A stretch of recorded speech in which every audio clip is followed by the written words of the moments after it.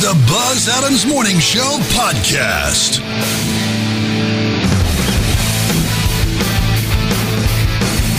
Good morning and welcome to the show, everybody. It is Monday morning. We've got a lot coming up. We've got our Monday Mount Rushmore that we need to sort out. So if you left us messages over the weekend, we'll get to those coming up in just a little bit. The topic this week is the Mount Rushmore of Jokers. So every Monday we come up with a top four, who you would put on the Mount Rushmore. And this week it's Jokers. And you may think, well, that doesn't make any sense. How many people were Jokers? Well, we count 6 altogether. Well, I mean, there's more than that, but there's 6 main ones that would be really in question as far as the Mount Rushmore goes. All right, so I'll circle back to this here in just a second. Let's talk about everything that we're working on. And I did see the new Joker movie with Joaquin Phoenix. Lisa, let's start off with news. What do we got coming up on news today? Well, Supreme Court is in a new term, and it's beginning. Lots of different things are coming up in this term. We're going to be talking about immigration, guns, abortion, religion, executive power, even pirates. So there is a lot of different things that they will have to look over for this Supreme Court session. So think about some big rulings are going to be coming down from that. All right. Joanna, how about entertainment? What are you keeping an eye on as far as entertainment goes today? Martin Scorsese ruffled some feathers when he said that Marvel movies are not cinema. Oh, they're not, are they? They are not, he says. He kind of compared them to theme parks, is what he's saying. I can see that.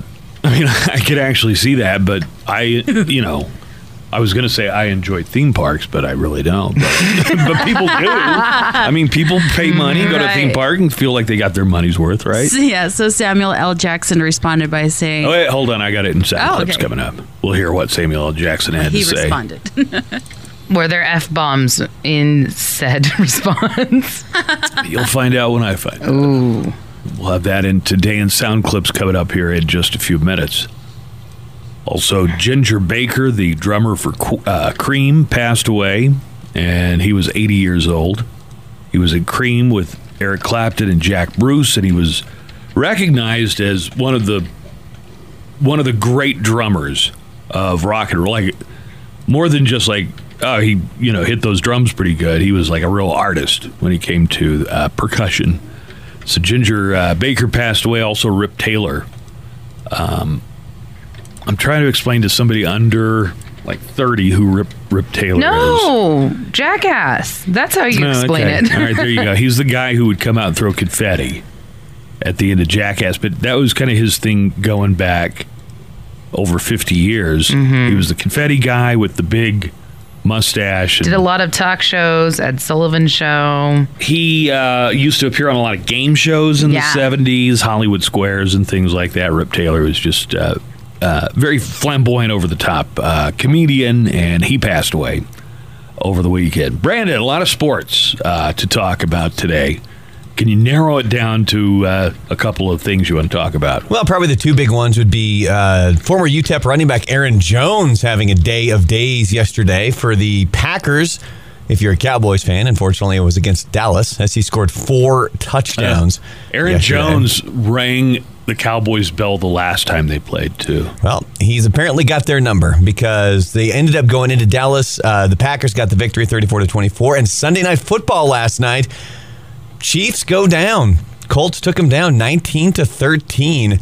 Patrick Mahomes dealing with what looks to be an ankle issue, and once you take away some of his mobility, man, it is a completely different ball game out there for the Chiefs. I don't mean to spring it on you, but have you seen an update on Mason Rudolph? He took a hit. No, he got knocked out. Yeah, he just got knocked cold straight out. He was out before he hit the ground because he got hit, and if you ever watch boxing or mixed martial arts, you know that they call it the button, and it's kind of right on your jawline, and if you get hit right there, you're out. Like you just get knocked out. And somebody who's knocked out on impact goes down and doesn't try to break their fall with their arm or turn it away. They're just lights out. And that's he was ragdolling it when he was going down yesterday. It was pretty scary looking. Do they have a prognosis for Mason Rudolph? Is he? None that I've assume seen that so he's going to far. be out next week, but I heard him talking about like that kind of hit could have been very serious. But I mean, it could be, but mixed martial artists get hit like that, and they're right back training shortly afterwards. I think it looks scarier than it really is. Just because, and then they couldn't get he truly didn't even try to land, protect himself after he got hit. He was completely knocked out, and I think that looks a lot scarier than it really is. Of course, tests will show whether or not there was any serious damage done. I mean, he could have broken his jaw. They had to go with the third string quarterback to fill in because Ben Roethlisberger is out for, how long is Roethlisberger out for? The season. Yeah. So I guess we'll find out later about Mason Rudolph. Also, when he was on the field, the medical wagon, they couldn't get it to work. They couldn't get it to turn on. The wagon that's supposed to go out. Was it? I mean it sounds funny, but if it were, it could really be. Look, it has one job, right? Make sure this thing runs. Yeah, make sure this thing runs it's not in case funny, it's a medical but it has emergency. one job. Is there video of that? Yeah. Well, so what they ended up doing, they got a bunch of guys, and they pushed the wagon out to get Mason Rudolph off the field, like 4 guys. Atlanta leads the best of 5 series 2-1 after coming back. They had 2 outs and a man on second and third. At their last at bat, Adam Duvall knocked a hit to center field, bringing in both runners. So Atlanta leads that series in the National League 2-1. It says here, the Braves haven't led a postseason series since 2002. Yeah, they've had some pretty nasty. Would 02 have been like the Chipper Jones era of Atlanta Braves baseball? Yep, he still would have been there. The LA Dodgers beat the Washington Nationals last night and now lead their National League Divisional Series 2-1. They play again tonight. Los Angeles spanked Washington 10-4. Game 4 is tonight, and in the American League Divisional Series, the Astros could wrap it up today with Tampa Bay. And also the same for the Yankees, who play the Twins. They could wrap it up later. I believe that game is today as well. All 4 games are being played today. Okay. Number 1 at the box office, Joker met expectations and made around $95 million at the box office, easily for number 1. I thought it kind of exceeded, especially a little for the bit. pre. Yeah, it did. 93.5 million was on the high end of what Joker was expected to bring in. Followed by number 2, Abominable, which made $12 million. Downton Abbey, $8 million. Hustlers, $6.3, and It Chapter 2 is still in the top 5 at $5.4. So we're doing the Monday Mount Rushmore, and I can now say, after seeing Joker, Joaquin Phoenix Joker belongs on the Mount Rushmore of Jokers. Ooh, okay. Oh. I was saying that Heath Ledger's Joker was my George Washington of Jokers. Mm-hmm. I think maybe Joaquin Phoenix. Joaquin Phoenix should win the Best Actor award. Really? Yeah. Just as far as like acting ability and doing amazing things with the craft of acting, I think Joaquin Phoenix should win Best Actor.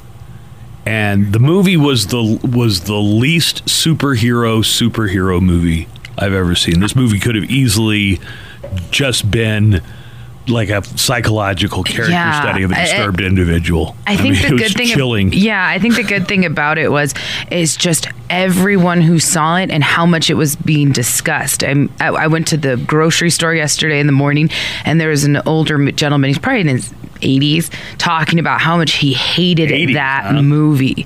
Hated it, and he said it was terrible, and I just didn't like it, and and I told him, I'm like, I don't think you were supposed to like it. Yeah, you weren't supposed to enjoy it. I mean, if you enjoyed it, you probably got some real issues with it. I mean, really. That's what I told him. I was like, I think it's supposed to make you mad. It's supposed to make you think, and you're not supposed to enjoy it in the typical sense of a movie. And then he kind of paused for a second, he looked, he's all right, that makes more sense. But what, you told the old man that? Yeah. Well, because he was talking to the lady at the cash register in front of me, so I joined in the conversation. I told him, because he's like, I work with patients with PTSD every day, and it was just the like old man did, yeah, in his 80s, yeah. Oh, okay, and he's like, and I work with this every day. Why do I want to see it when I go to the movies? I go to the movies to escape. I'm like, bad movie choice then.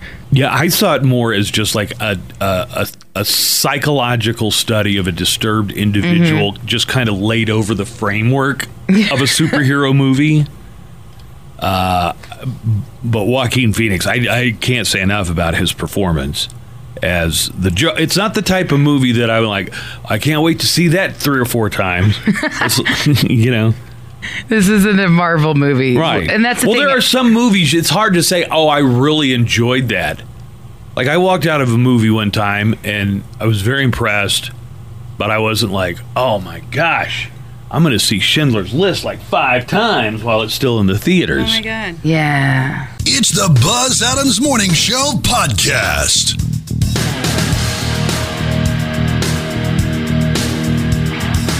All right, let's talk about our Mount Rushmore, the Mount Rushmore of Jokers. And I think a real wrench has been thrown into the works, because we started this on Friday before any of us had seen Joaquin Phoenix's The Joker. That is an incredibly powerful performance, and I think he will probably win best. I don't know, like what I think is best actor. A lot of people in the Academy might say, well, we're not going to give it to such a controversial movie, or we're not going to give it to a superhero movie. If they saw it, they'd know it wasn't a superhero movie at all.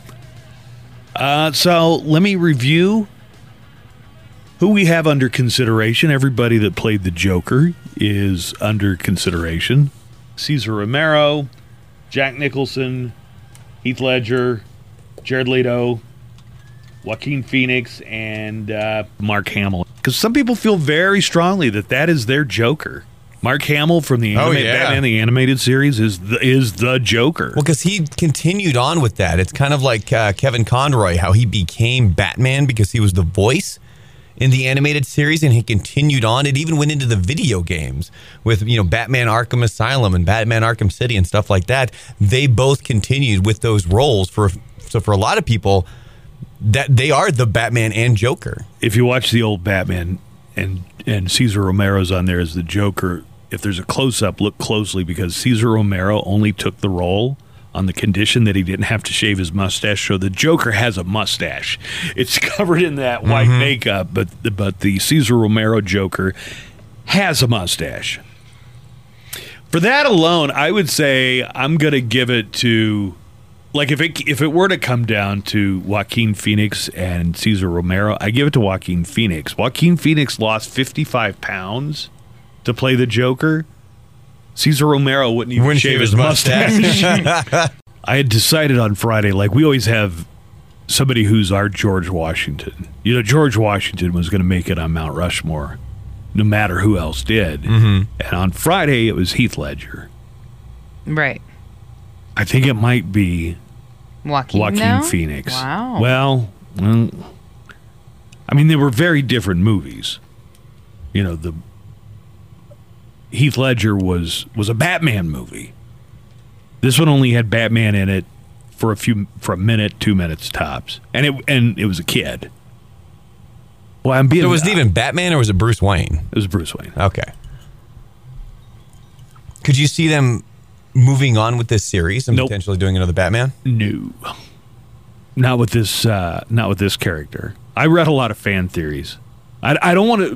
The last thing I want to do is spoil anything for anybody who did see the Joker, because I really think it's pretty amazing and you should go see it once. I can't imagine anybody like wanting to go see it 4 or 5. If you want to go see this Joker 4 or 5 times, I'm not saying you're crazy, but you should talk to somebody. Like that dude that was laughing at all the murders in the showing in New York that made people uncomfortable, and they left. I saw a headline about that. What was it? Like the guy was cheering when Joker committed the murders? Yeah. So, did it include all the Jokers? I heard the Mark Hamill there. I think they might have left the Jared Leto out, though. I'll say this. I have a feeling Jared Leto's going to get left off by a lot of people's list, but of all the problems Suicide Squad had, I didn't think Jared Leto's Joker was one of the... I mean, there were much bigger problems than his portrayal of the Joker. He wasn't in it very long. Oh, here's the story. Several people left a showing in Manhattan's Times Square on Friday night because there was a guy in the theater cheering and applauding when, again, spoiler alert, well, the murders take place. I won't say who does the murders, but come on, the movie's called Joker. Yeah. He even spit on some of the people as they were leaving, and he got belligerent whenever anyone would tell him to shut up. Did they kick him out? I'm getting to that. I haven't seen that yet. One guy who was there saw the man pour an entire bottle of alcohol into his drink.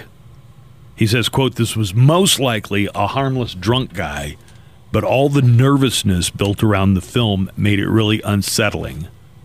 Security eventually came and removed him from the theater." What? Brandon, who are you leaning toward for your Mount Rushmore of Jokers? Well, so here's the thing. Since I haven't seen Joker with Joaquin Phoenix, I don't know if I can put him up there. For me, Heath Ledger is the George Washington. Like, he's got to go up there. But number 2 for me is going to be Mark Hamill, because that voice is so distinct with him portraying the Joker through so many years of it, all the different cartoons, all of the different animated movies that they have done, the video games that he's been in. Like, that's number 2. And then I would have to go with Jack Nicholson and Cesar Romero. But you know who we're leaving off this list, who hasn't even been mentioned yet? Zach Galifianakis. Zach Galifianakis played the Joker? He played the Joker in the Lego Batman movie. Okay. That's going to be a real hard sell. If anybody wants to make the argument for Zach Galifianakis, you go right ahead. So you say you do put Jack Nicholson in there? Yeah. Have you ever heard the things when... do you remember when Mark Hamill would read like tweets as the Joker? Yeah. Those were great. I don't think I ever saw that cartoon. Well, that's the thing, is it was more than just that one cartoon. That's what made it so good, and that's what made him so iconic as the Joker, is he continued to do it. Like Kevin Conroy, the guy who was the voice of Batman in the animated series, has continued on. He's the voice of Batman. You know? And that's why, at least for me, he's got to be up there. Mark Hamill has to be on the Mount Rushmore.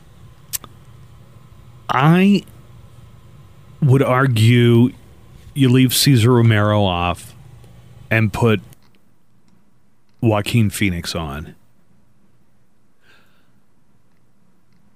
I'm telling you, Joaquin Phoenix, I think, is going to win an Academy Award. Yeah. This Joaquin Phoenix movie has like a really good explanation of why the Joker laughs. You know, like why that's kind of his thing. Yeah, there's just so much great. I wish you'd go see it so I could talk to you about it. All right, so you could leave us a message on the toll-free neckline, 844-805-6325. That's 844-805-NECK. Or you could call us in the studio at 844-305-6210. And Brandon's also going to be monitoring our Facebook stream. And you can leave messages there on today's Facebook chat at Buzz Adams Morning Show. I really want to hear from people who maybe saw the Joker. Let's see if they agree with what I'm saying. And did not like it. I want the counterpoint, because you're praising it. So what I want to do is I want to hear the counterpoint from somebody, like the guy that Lisa was talking to, the guy who apparently hated the movie. Oh, what did he write? Well, that's a crazy old man. Oh, no. Well, you're a crazy old man. No, that's very true. No, and I did see some of my friends did also say that they didn't like it. One person wrote, no, his portrayal of the Joker was soft. He was the soft version of a Joker. The movie also lacked a lot of substance, too.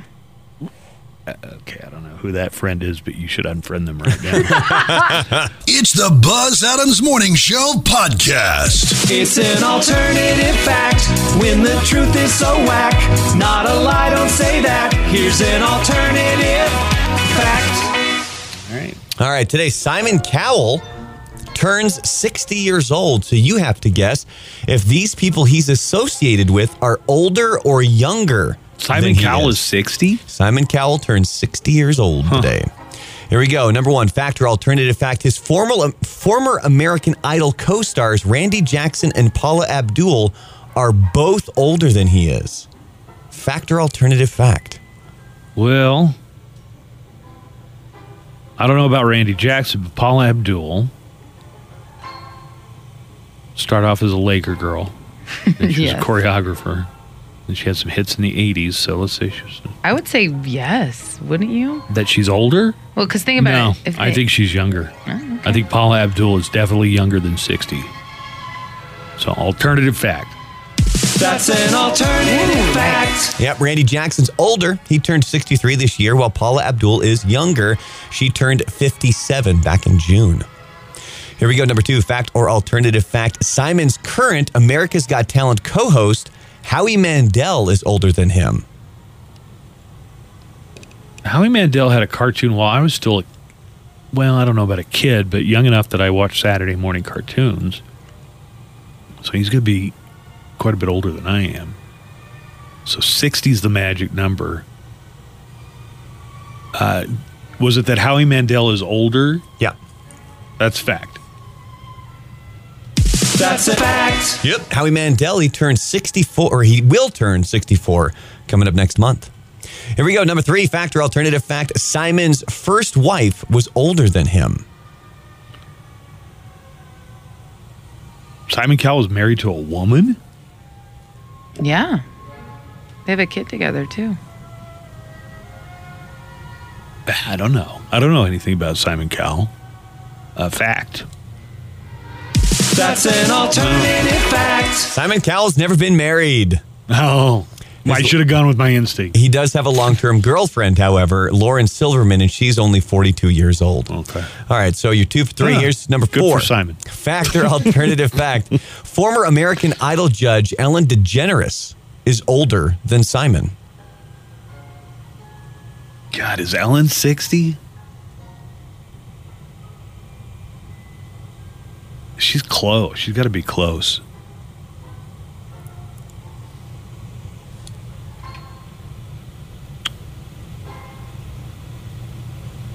Oh, Joanna, you're out of timeout. You can help me with this contest. Oh, how convenient. What do you think? Is Ellen DeGeneres 60 yet or no? I feel like she is. I think she had like this big celebration Okay, good. on her show. Didn't Portia give her like an elephant? Oh, yeah. Like that was for like her a 60th? sanctuary or something. Yeah, she has an elephant sanctuary Thank in her you. name. You have worked your way back into my good graces today. Wait, so I want to say that she is older, so is that Former American Idol judge Ellen DeGeneres is older than Simon Cowell. fact? That's a fact. Yep. Yeah, she Good is. job, about Joanna. You're welcome. She's about a year and a half older. She's going to turn 62 coming up in January. All right, this one's for all the marbles because you're 3 for 4. Number 5, fact or alternative fact. Susan Boyle from Britain's Got Talent is older than Simon. I dreamed a dream.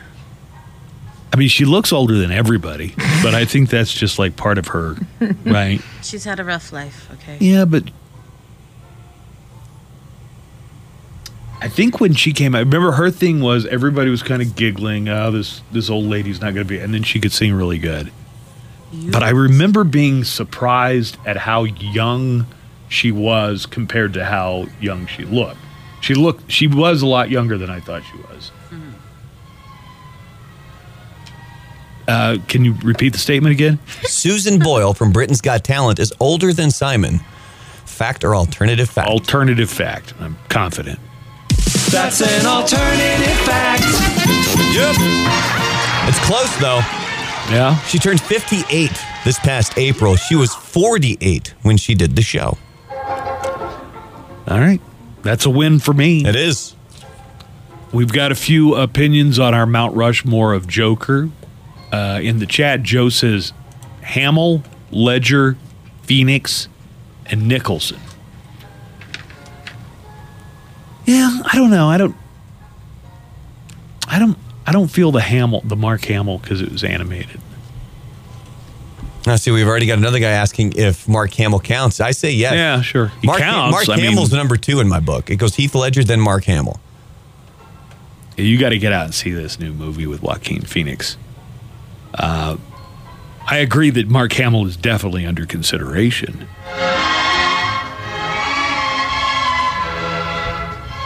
I'm not gonna die on the hill of Jared Leto. I just think that Jared Leto's Joker could have been used better than, the trouble with Jared Leto's Joker is that he was in a crappy DC movie. If he'd have been in a good DC movie, we might have liked it a lot more. It's the Buzz Adams Morning Show podcast. All right, we got booze news for you today. First of all, Glenlivet, the whiskey company, are they whiskey or are they scotch? Scotch is whiskey. Okay. Oh, thank you for that. I never knew the difference. Is it the way that it's made that makes the difference? I can't remember. It's in Scotland. I think it's where it is. Where's whiskey? Like, for instance, Champagne is from the Champagne province, but Prosecco is technically the same thing. It's just not made in Champagne. The whiskey brand Glenlivet just released a new product that are basically like Tide Pods filled with alcohol. And they're gel capsules filled with about a half a shot's worth of whiskey. For now, they're only in the UK, but they could be coming to the US soon. I guess this is for anybody who's sitting there with a glass of whiskey and thinking, yeah, this is fine. I wish I could just pop it in my mouth. I gotta go. I have to drive, so let me grab I'll take it with you. The Uber's here. Everybody take your Tide Pod. And it comes, the covering or what it comes in is made of seaweed. I don't know if that's going to affect the taste any. I hope that's Scottish seaweed that they're using. Scottish seaweed. Also, in the, could you really call it a product of Scotland if it used seaweed from some other international waters? Ooh. Point. That's a pretty good point. See, and I'm trying to figure out, because there's 3 different colors. There's one that's pretty clear, then there's an amber colored one, and then there's one that's a darker brown. So I'm trying to figure out if it is a drink, because they keep saying the cocktail. I wonder if you have to pop it or if you let it melt in your mouth. See, like, do you pop it like a squirt gum? It says here it comes in 3 flavors: citrus, wood, and spice. Okay, so then they are... Well, in the commercial, they keep calling it a cocktail. I always think of a cocktail being whiskey and mixed with something. Right. The best is someone put on Twitter, boardroom meeting, suit 1, millennials aren't buying scotch. Why? Suit 2, probably because all they do is vape and eat Tide Pods. Suit 1, crazy pitch, but just hear me out real quick. Oh. Now we've got a story about a bar in St. Louis that is going to start charging by the hour, not by the drink. Isn't that kind of the rules like of a drink and drown that they used to have over in Juarez? In Juarez, yeah, at the Derby. $5. This sounds a little dangerous. There's a new bar that opened. It just opened in St. Louis, and this past weekend, instead of charging people by the drink, they're charging by the hour for unlimited drinks. It's $10 an hour for regular drinks, or $20 an hour for premium. I guess you just, you want a vodka, you got to take whatever, a well or whatever. I don't know all the terms, but if you want specifically, like say you're a Grey Goose and you specifically want that, well, it's going to be $20 an hour. Interesting. They say their bartenders are going to carefully monitor how much people are drinking to make sure no one goes too crazy. Okay. How many people are going to complain, though, and say, I'm fine? Let me translate that. Their bartenders are going to carefully monitor to make sure these people aren't drinking more than $20 worth, is what it sounds like to me. Yeah. I think they're done.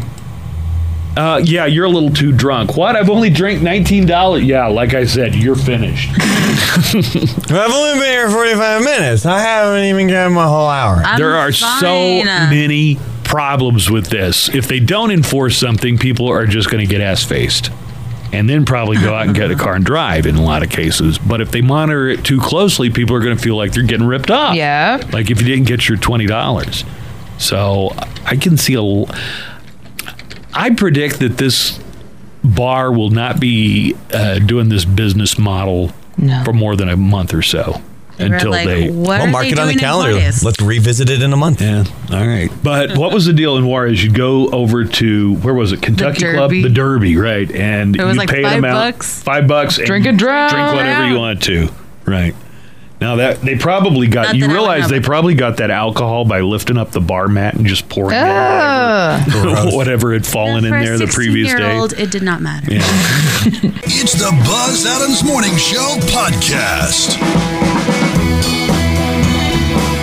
Let's talk about celebrity passings over the weekend. Diane Carroll was an American actress, singer, model, and activist. She was one of the first African-American actors to, well, not one of the first, but she broke a lot of ground. In 1962, she won a Tony Award for Best Actress. That was the first for an African-American woman for her role in the musical No Strings. She was one of the first to come to prominence with major studios when they started casting black cast, including Carmen Jones and Porgy and Bess, both of those in the 1950s. Diane Carroll was 84. Then there's Rip Taylor. So Rip Taylor is the guy at the end of the Jackass movie who would come out and throw confetti, and that was part of his shtick for a long time. Rip Taylor passed away. He was 84. I'm trying to think of what else you might know. He was on a lot of game shows, but that doesn't help you younger listeners, I don't think. But, you know, Hollywood Squares and Match Game and things like that. He was on a lot of that. And Ginger Baker has passed away. Ginger Baker was the subject of a 2012 documentary called Beware of Mr. Baker, which you should just watch if you like crazy documentaries, because this guy actually attacked the filmmaker. That's how it opens. That's the opening scene. He's beating him with his cane. Enough that it bloodies the guy's nose. And Ginger Baker was known as one of the premier rock drummers, but also one of the premier wild men of rock. I've got a few comments here from celebrities. Paul McCartney said about Ginger Baker, a great drummer, a wild, lovely guy. We worked together on the Band on the Run album. Mick Jagger, quote, sad news hearing that Ginger Baker has died. I remember playing with him very early on an Alexis Corners Blues Incorporated. He was a fiery but extremely talented and innovative drummer. As far as cause of death, Ginger Baker was 80 years old and had been in declining health for a while. In 2013, he said he had COPD from years of heavy smoking and had chronic back pain from degenerative osteoarthritis. He had open heart surgery in 2016. He also suffered a bad fall. Ginger was best known as a co-founder of the supergroup Cream, along with Jack Bruce and Eric Clapton. Ginger and Clapton would later reteam in Blind Faith, but that band was short-lived, but it put out a great album. So he was known for being combative, rub people the wrong way, always ready for a fight. Oh, yeah. Just watch that documentary, man. So Ginger Baker wanted to leave a jazz band that also featured Jack Bruce. They didn't get along, but later they ended up being in Cream together because of Eric Clapton's suggestion. But in this clip, they're all talking about becoming a band, beginning with Ginger Baker pulling a knife on Jack Bruce. Ginger Baker was 80 years old. He was considered one of the best rock drummers of all time.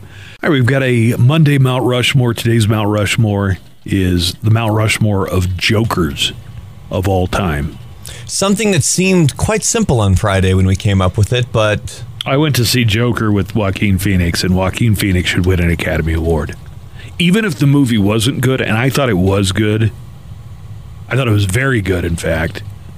But I've seen mixed reviews. But even if it was a bad movie, Joaquin Phoenix should still get the Academy Award. I mean, unless somebody, from what I've seen so far this year.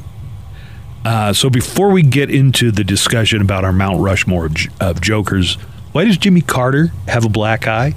Why would a 95-year-old former president? How does that happen? Are you asking I'm asking. who hurt you? A stiff wind blew into him. I mean, it's not going to take that much. Well, he's got Secret Service. One of those Secret Service guys should have jumped between him and the stiff wind, if that were the case. Yeah, the 95-year-old was at home when he was getting ready for church on Sunday, and he fell down. And he had to go to the hospital, got a dozen stitches. He and his wife kept a commitment taking place later that day and flew to Nashville for the opening of a nearly week-long Habitat for Humanity project. So then he began his speech there saying, all right, you probably want to know what happened.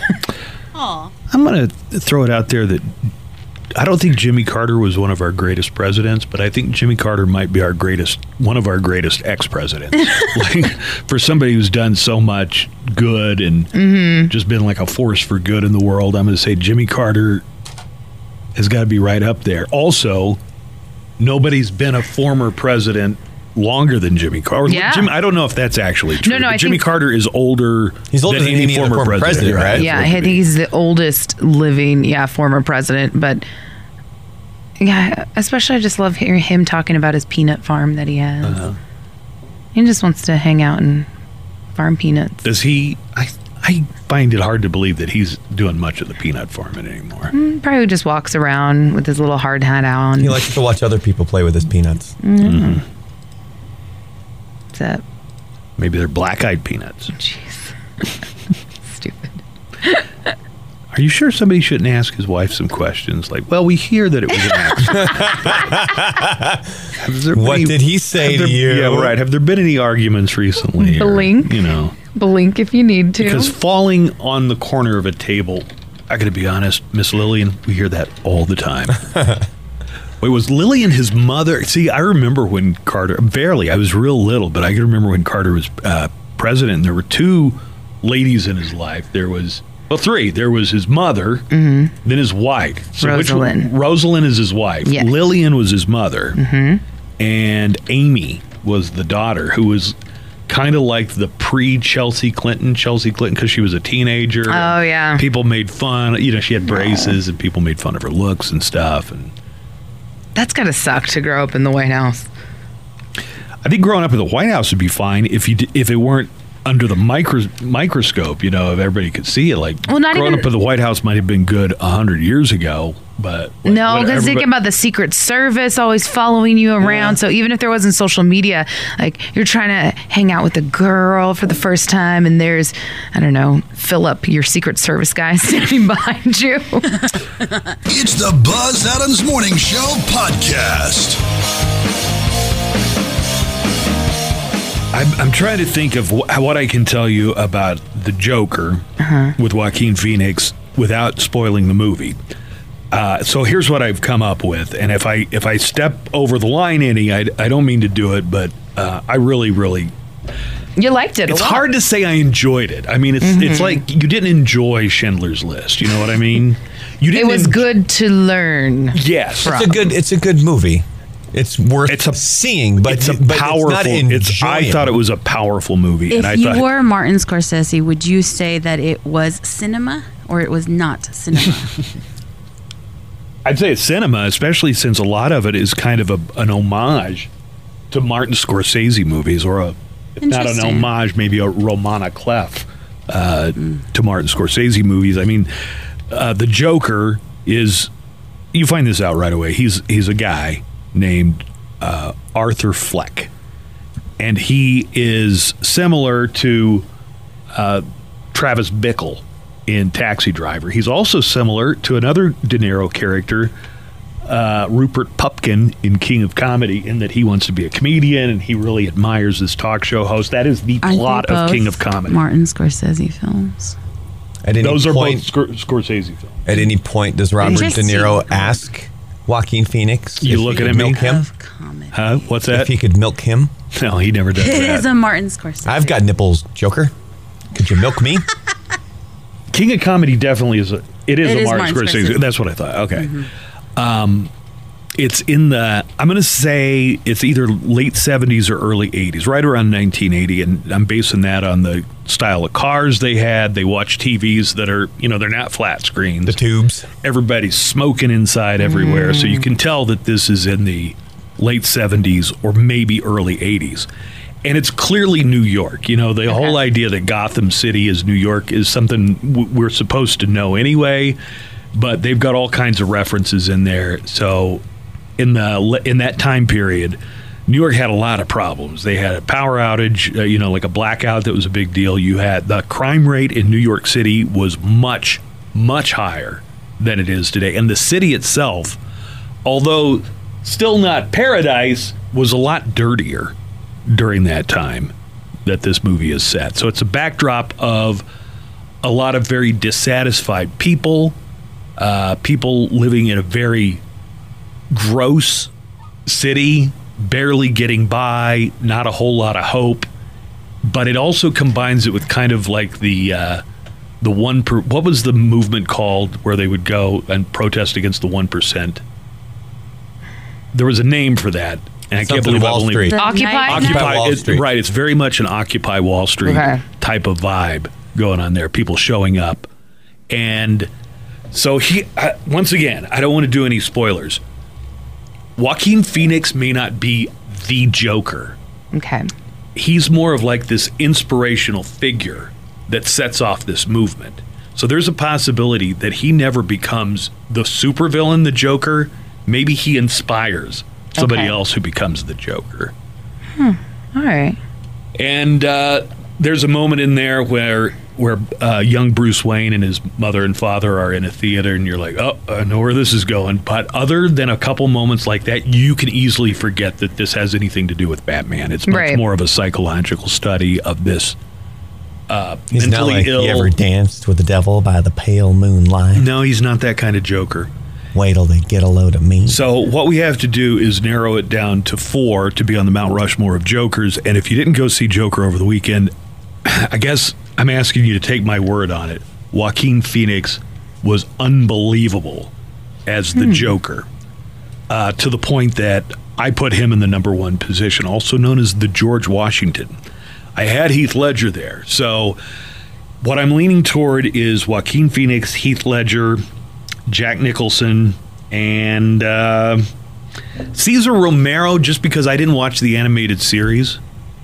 Like, I was already paying taxes and had kids and stuff by the time that was on, so I didn't really ever get into it. But you could convince me, I guess, that Mark Hamill belongs on the Mount Rushmore of Jokers. That's things for me. Mark Hamill's towards the top. I would almost be willing to compromise. You know how things get done or are supposed to get done in Congress? It's like, if you take my word on this Joaquin Phoenix, then I'll give you this. I'll concede that Mark Hamill maybe deserves to be on there over Cesar Romero. See, I still want to hear somebody counter your point with Joaquin Phoenix, because from what we've heard, I mean, Buzz was the only one that was able to go see it over the weekend. And I would say that if you haven't seen it, like, you can't say, well, I don't like his performance without having seen it. You need to see it, not just the trailers. And I would find it hard to believe that anybody would say, like, even the bad reviews, and there are some bad reviews for Joker, I didn't see anybody say Joaquin Phoenix. I guess I did see a couple reviewers say that he overdid it. But I just thought it was incredibly powerful. And it was the most non-superhero movie. Like, the idea of Joaquin Phoenix's character getting henchmen and fighting a guy dressed up as a bat is laughable. I mean, it's ridiculous that character would end up being in a superhero movie. It would seem as out of place as if they turned Oscar Schindler from Schindler's List into a superhero. It just doesn't make any sense. Almost sounds like a bad joke. Here's the toll-free studio. Oh, and there were a lot of references to Killing Joke. To the Killing Joke. Like, there's a lot of things. The graphic novel. When he finally, again, if you don't want any spoilers, I guess, maybe tune out. When he's got a lot of problems. Like, this is a guy who's got a lot of problems that are out of his control, and he's much more of a pathetic figure than a scary figure. And he's not even really evil, but he finally has a break, and he says, I'm having a bad day, that was kind of like the central premise of the the Killing Joke. It's how you're just one bad day away from and he wanted to becoming prove me. that by pushing Commissioner Gordon over the edge. Right? Mm-hmm. That was the whole premise. So there's definitely that in the movie, and I thought it was fantastic. All right, here's the telephone number: 844-305-6210, 844-305-6210. I don't hear anybody bringing up Jared Leto. No, I think that he's pretty much out. I think it's kind of down to 5, where you've got Cesar Romero, Jack Nicholson, Mark Hamill, Heath Ledger, and Joaquin Phoenix. I think those I are would like the to see 5. Jared Leto's Joker in another movie. I didn't think he was in it enough, and he was in a bad movie. Mm-hmm. You know, I don't think his Joker. I don't know enough about his Joker to say whether it was that great or not. I thought they were going to make that into a standalone movie. Did they just decide after Suicide Squad? They're like, we're scrapping everything. Yeah, it's like the makers of Suicide Squad said, "All right, we made objectively a bad movie. What was bad about it?" And somehow they focused on Jared Leto's Joker, which he was not the fall guy. Yeah, right. That wasn't the worst thing about that. It's not even in the top 50 worst things about Suicide Squad. All right, let's take a break. We'll come back. If we get any phone calls or if you want to make your comments, go over to Facebook and put them in there. And more of the Buzz Adams Morning Show is on the way right after this. It's the Buzz Adams Morning Show podcast. Brandon, can you give us any mood of what people are saying over on the Facebook? Somebody just chat. punched in. Edmundo put in, maybe we haven't mentioned him yet, but Cameron Monaghan, he was the one that played the Joker in Gotham. I thought he did a pretty decent job. That storyline got pretty confusing because it ended up being that there were twin brothers, and the one who you thought was going to be the Joker ended up dying, and then they brought him back to life, and then he ended up dying again. It was very, very convoluted. But it looks like Chris says that Joaquin Phoenix's Joker touches a lot of Mark Hamill's Joker, same mannerisms as the animated series. I don't know the animated series well enough. I know that Mark Hamill does this weird, not quite British accent. Mm-hmm. You know, like he rolls his eye. Here, let me see if I can bring up Mark Hamill's Joker. Well, this is actually Mark Hamill reading some of Donald Trump's tweets as the Joker, but it gives you the idea. I heard poorly rated morning show speaks badly of me. Don't watch anymore. Then how come low IQ crazy Mika along with Psycho Joe came to Mar-a-Lago 3 nights in a row around New Year's Eve and insisted on joining me? She was bleeding badly from the facelift. I said no. My childhood sounds right there. I'm telling you, like that's for me, that's right up there. But what I think we need to start doing, we need to start whittling this thing down. So we've got 4 spots. Jared's gone. I really Leto's out. I think it could have been better. And Jared Leto even said I filmed a lot for that movie, and they cut most of it out. And the Joker only ended up being in there, and he really went full in with the method actor thing. You remember he was sending dead rats as presents to his co-stars. I think that's what sucks is that if we would have seen more of him as that character, we may actually have liked it. But I think just the aesthetics, the face, and the tattoos. Thought he was the crappy movie. Yeah. I think that's the thing is it was a crappy movie, but I mean Jared Leto's Joker seemed very menacing, like in that opening scene where he's almost trying to convict or trying to trick this. I don't know, the guy's a gang lord or whatever into getting on his bad side and over Harley Quinn and stuff. I thought it was could have been a very menacing Joker, but they didn't. It was in a bad movie, and it was only in the bad movie. I'd like to see more of it. Well, we have in the Facebook chat, Nate is saying that he thinks that Heath Ledger's Joker should be on the top. He embodied what Joker is. He doesn't want to kill Batman. He wants to continue the cat and mouse game of life that is him and the bats. He wants to cause as much chaos as he can because it's fun. And that's what I agree with completely on this one. That's why for me, Heath Ledger's at the top, but we don't need to agree on an order. We just need to pick 4. Well, I agree that Heath Ledger should definitely be in there. Is anybody saying Heath Ledger's out? No. I haven't seen anybody. I've never heard anybody say that Heath Ledger was overrated. All right, That dude boom. literally died for that role. Heath Ledger is in, and we just got our first vote for Zach Galifianakis, by the way. Cassie says on Facebook, Joaquin Phoenix was phenomenal. Just give him all the awards. But he's not the Joker. That's Heath Ledger. So for anybody who saw Joker over the weekend or anybody who's going to go see it, I don't think I'm ruining anything by saying Joaquin Phoenix may not have even been the supervillain, the Joker. Mm-hmm.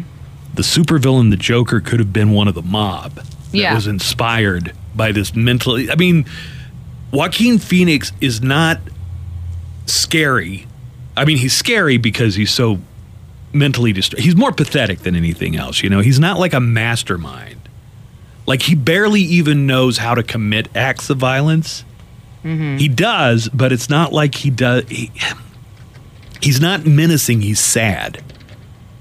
Let's see. Joker from the Lego movie. Told you. Who would that have been? Zach Galifianakis. Mm-hmm. We got back-to-back votes on that. But so far we've narrowed it down. We've got Heath Ledger is definitively in. I think because you sort of waver on Mark Hamill. I just don't know. And we just haven't seen Joaquin Phoenix, so we can't really judge it. So I think that might have to be the give and take. Where if you give us Mark Hamill, we give you Joaquin Phoenix. Because nobody's really countered your point yet. Are we talking about leaving Cesar Romero from the TV series? It might have to be down to Cesar Romero or Jack Nicholson off. Now here's the thing about Cesar Romero. I'll make a pro Cesar Romero. People say, well, it was goofy. He didn't even bother to shave off his mustache, so you had a Joker with a mustache. Mm-hmm. He did the Joker that matched the mood of that TV series. It was campy and silly, and he was campy and silly. I mean, he did what that required. Mm-hmm. Can you imagine if they time warped and put Heath Ledger's Joker in the 1960s series? How out of place that would have been. Holy serial killer, Batman. Why so serious? All right, we got Al, who's going to have some input for the Mount Rushmore of Jokers. Oh, my. We've got somebody in here saying that Cameron Monaghan in Gotham was way better than Leto, and the four should be Ledger, Phoenix, Hamill, Monaghan. Nicholson is overrated. Well, you know, I'll hear your argument. I mean, I'll listen to it. Hello, Al. Hello. Well, that's one of the ones that I was going to mention. Someone that Brandon just mentioned. Cameron Monaghan was great in Gotham, and I think he deserves a spot on the top four. Yeah, I can't really have an opinion because I watched a little bit of Gotham, but only to the... I know the actor who played Penguin was really good, but I didn't get into it enough that I would know anything about the Joker. Are you saying that the guy that you think is the Joker turns out not to be the Joker? Well, it's played by the same actor. It's just that he has a twin brother. Oh, okay. And that's kind of I don't think that eliminates him because we don't, like I say, from the Joker, we don't even know if Joaquin Phoenix actually turns out to be the Batman villain, the Joker. No, I don't think that eliminates him either. The other three I have, Buzz, yep, is Joaquin Phoenix, because, yes, he played great in the movie. Did you go see the movie? Yes. Did you like the movie? Yes, I did. Yeah, okay. Very good. Very, very good.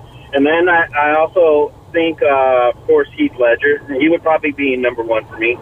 But I'm sorry to say, I can't go with Mark Hamill because it's just voice acting. I'd rather see the original Joker that started it all, Cesar Romero. He's got to be up there, too. Did anybody ever play Joker before Cesar Romero? I mean, if they did, it's not a part of the culture. You know what I mean? I don't remember that. Somebody might have. I think he was. Wait, so you're leaving Jack Nicholson off? Yes. He well, you know, Jack Nicholson, he would be number 5, but I'm sorry, these other ones just, you know, each in their own very way brought the Joker and brought, you know, the comic book Joker. You can see it in each one of them, definitely, where they, you know, brought their own Joker into society, you know, into reality. All right, so who are your 4 again, Al? Heath Ledger. Yeah. Cameron Monaghan, Cesar Romero, and then Joaquin Phoenix. Okay. I might put Jack Nicholson in place of one of the ones on your list. All right, thanks, Al. I appreciate it. You're welcome. Yeah, but see, but he's going with other choices. Do you know who's going to be playing the Joker coming up in one of the animated series? No. Alan Tudyk. Oh, yeah? El Paso's own, yeah. Sir, this is how you get made fun of by nerds. Somebody in the chat wrote, what about Jim Carrey? Jim Carrey was the Riddler. He was the Riddler. Hello. He was Ed Enigma. And he wasn't that good. Pardon me. He just wanted to be part of the conversation. Oh, yeah. You know what? Thanks for coming. Thanks for your participation. Pick your battles. All right, let's take a break. We're going to come back, and we got like a better part of an hour to decide. Nate says Romero was Joker on meth. Yeah, Romero. I've always heard that Leto's version was. That's why he had Joker on meth. That's why he had the fake teeth. Because all of his teeth were rotted out. We also got from Memo here. It says Gotham was horrible. Cameron Monaghan carried that show. Nicholson just played a gangster version of Joker. Romero is just overrated by wannabe Joker fans that want to fit in. Wait, who's overrated? Cesar Romero. Cesar Romero. Mm-hmm. You know, I don't totally disagree with that statement. I mean, I don't know enough about Gotham to have an opinion on that. You know, I thought Gotham was a pretty good show because it was about the villains and how it's basically how the villains start to take over Gotham, and Bruce Wayne sees this, and he starts to he goes through his own trials and tribulations, and he ultimately decides, okay, I got to do something about this. I need to save my city. All right, let's take a break. Here's a telephone number. Toll-free studio line is 844-305-6210. That's 844-305-6210. Joker with Joaquin Phoenix is not getting universal praise. Like, the audiences are very split on whether or not this was a good movie. It's got a 90% on Rotten Tomatoes, though, audience score. I got a whole bunch of negative critic reviews, though. I can read those. Yeah, read me some of those, because I'd like to hear what negative critics are saying, because I thought the whole thing was amazing. Wrong. No, but I could totally see how the worst complain. Review ever. Let me tell you how many times you are wrong. I could totally see how they'd be skittish that this movie might cause, some kind of problem. So they told people, do not come in Joker makeup. Just don't do it. Some of the theater chains did. All right, let's take a break. We'll come back with more of the Buzz Adams Morning Show on the way right after this. It's the Buzz Adams Morning Show podcast. We're talking about our Mount Rushmore of Jokers, so we're going to continue to read comments over on Facebook and take calls. Yeah, by the way, Rowan Atkinson, not dead. Because somebody put in the Facebook chat that the next Joker should be played by Mr. Bean, a.k.a. Rowan Atkinson, and somebody said Rowan Atkinson is dead. Rowan Atkinson is not dead. Alive and well. But then with Mr. Bean lives. So it was Cassie. That's Zazu. Okay. So it's Cassie who wrote that, but then she says, oh, bleep, I Mandela'd myself. Oh, wow. Hello, Carmela. Hello. Good morning, guys. Good morning, Carmela. You had some input on our Mount Rushmore of Jokers? I do. I would like to disagree with the last caller, just for the whole voice acting, and I would like to put my vote in for Zach Galifianakis. I think the last caller said Mark Hamill was great, but come on, it's voice acting. It's not as impressive, right? I think that would be even harder to, because you can't see the crazy face and you can't see the dementia in their eyes, like. I feel like voice acting would be harder. And you know what? Zach Galifianakis rocked it. Let me, I saw that you were going to comment, and so I looked up a little clip of Zach Galifianakis. I feel like, have I seen, was this from Lego Batman? Oh, it wasn't the Lego movie with Chris Pratt. It was. I don't believe so. I think it's Lego Batman. Oh, no, that's the Batman one. All right, here you go. Let's hear a little bit. Zach Galifianakis nails the voice work too, making this modern Joker one of the best ever. You're obsessed with me. No, I'm not. Yes, you are. No, I'm not. Yes, you are. Who else drives you to one-up them the way that I do? Bane. No, he doesn't. Okay. Would it be fair to say that this was a comedic performance, right? It was, and I think we have a lot of serious jokers, and we can't discredit comedy. All right, listen, I am totally taking your comments under advisement. Okay. I can't and promise you that. Yours on Joaquin Phoenix. I haven't seen it yet, but I would put him on I already want to put him on there.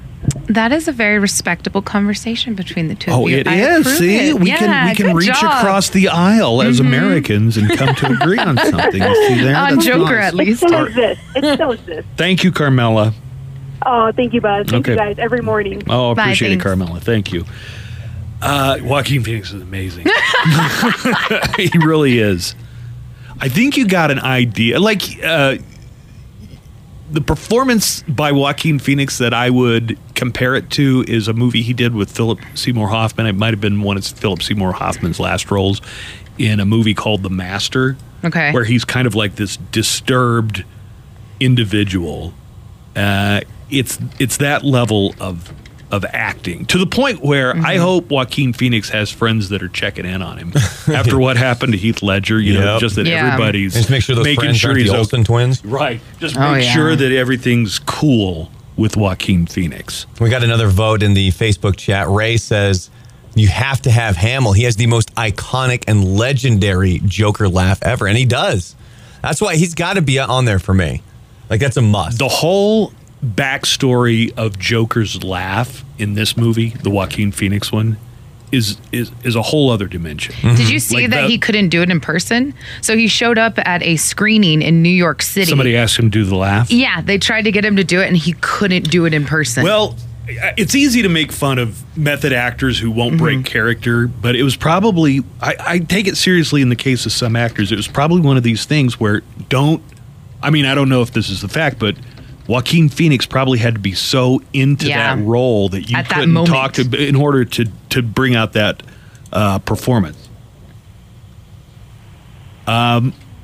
Augustine. Hello, Augustine. Hey, good morning, Buzz. Good morning, everybody. Long time no talk, buddy. I know. I'm sorry. I've actually been working these couple of months. All right. What the hell? Are you ducking us, man? Well, I certainly am interested to hear your opinion on the Mount Rushmore of Jokers. Well, I saw the Joker movie this weekend. And it's a great preamble to what the Joker becomes. But the best Joker is still Heath Ledger, because he's the actual clown prince. He's the actual clown prince of destruction, mayhem. And really that gets across on the screen, with not trying to give anything away, but if the Joker, this movie that just came out with Joaquin Phoenix, this is the precursor of what the Joker will become. You don't see Joaquin Phoenix Joker doing any superhero. You don't see him. I know he's not a superhero, but you don't see him doing any of the things that you associate the Joker. Fighting Batman. So I mean, it's a great portrayal. Don't get me wrong. It's an amazing movie, but he isn't the Joker. Well, I'll tip my hand here a little bit. Augustine, I'll tip my hand enough to say that if I were the only one making this list, Heath Ledger and Joaquin Phoenix would be my number one and number two. And if people are saying that Zach Galifianakis and Mark Hamill's Jokers, when my 8-year-old son sits down and goes, "That Joker's cute," they're not the best Joker, Buzz. Your 8-year-old is saying that, huh?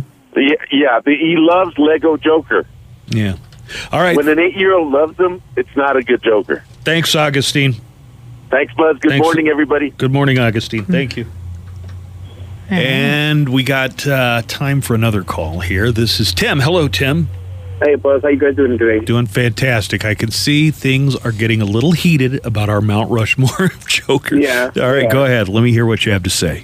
Real quick about Mark Hamill. I think he should definitely be on there because voice acting is very difficult, because just like you guys are on radio, you have to put on a show. We have to kind of feel your emotions through the radio, just like a voice actor would do. They feel the emotions through the voice, so they don't just get their bland face, "Okay, I'm here to do my job, blah, blah, blah." No, they have to put on a whole persona also. Well, I appreciate that. I feel like that was a compliment somehow. I was going to say that the sheer fact that we can do it shows that it's really not that hard. Right. You might be shooting your own argument down to what we do. No. I feel that voice acting is definitely something else, and it has to be up there, too. All right. You have to act. All right, it was. All right, appreciate it. Thank you. All right, bye. Let's take one more call, and then we'll take a break. We'll come back, get to some entertainment news. Martin Scorsese, the guy who made Human Centipede, and more coming up in just a few minutes, as well as rock news. Hello, Ruben. Hey, Buzz. Hey, Ruben. 4 is the number. I mean, fortunately, we don't have to pick out the best. We just have to pick out the best 4 to go on the Mount Rushmore of Jokers. And so far, we've only narrowed it down to one that we all agree on, and that's Heath Ledger. Yeah. Oh, yeah, by far. Wait, does anybody disagree with Joaquin Phoenix other than you haven't seen it yet? Well, we can't disagree with it if we haven't seen it. All right. Go ahead, Ruben. I believe Heath Ledger is number 1 by far. I've seen the Joker movie, and I love Joaquin Phoenix's performance, but, like I was telling Joanna, there isn't any back and forth with Batman, you know. The whole thing about the Joker is he's the number 1 villain in Batman. So if there was a back and forth between, you know, him and Batman, I would have loved to see that. But since there isn't any, that's why I would have to discredit him on the Mount Rushmore. Not saying that Joaquin Phoenix's performance wasn't good, you know. Just did you see you saw the movie, Ruben?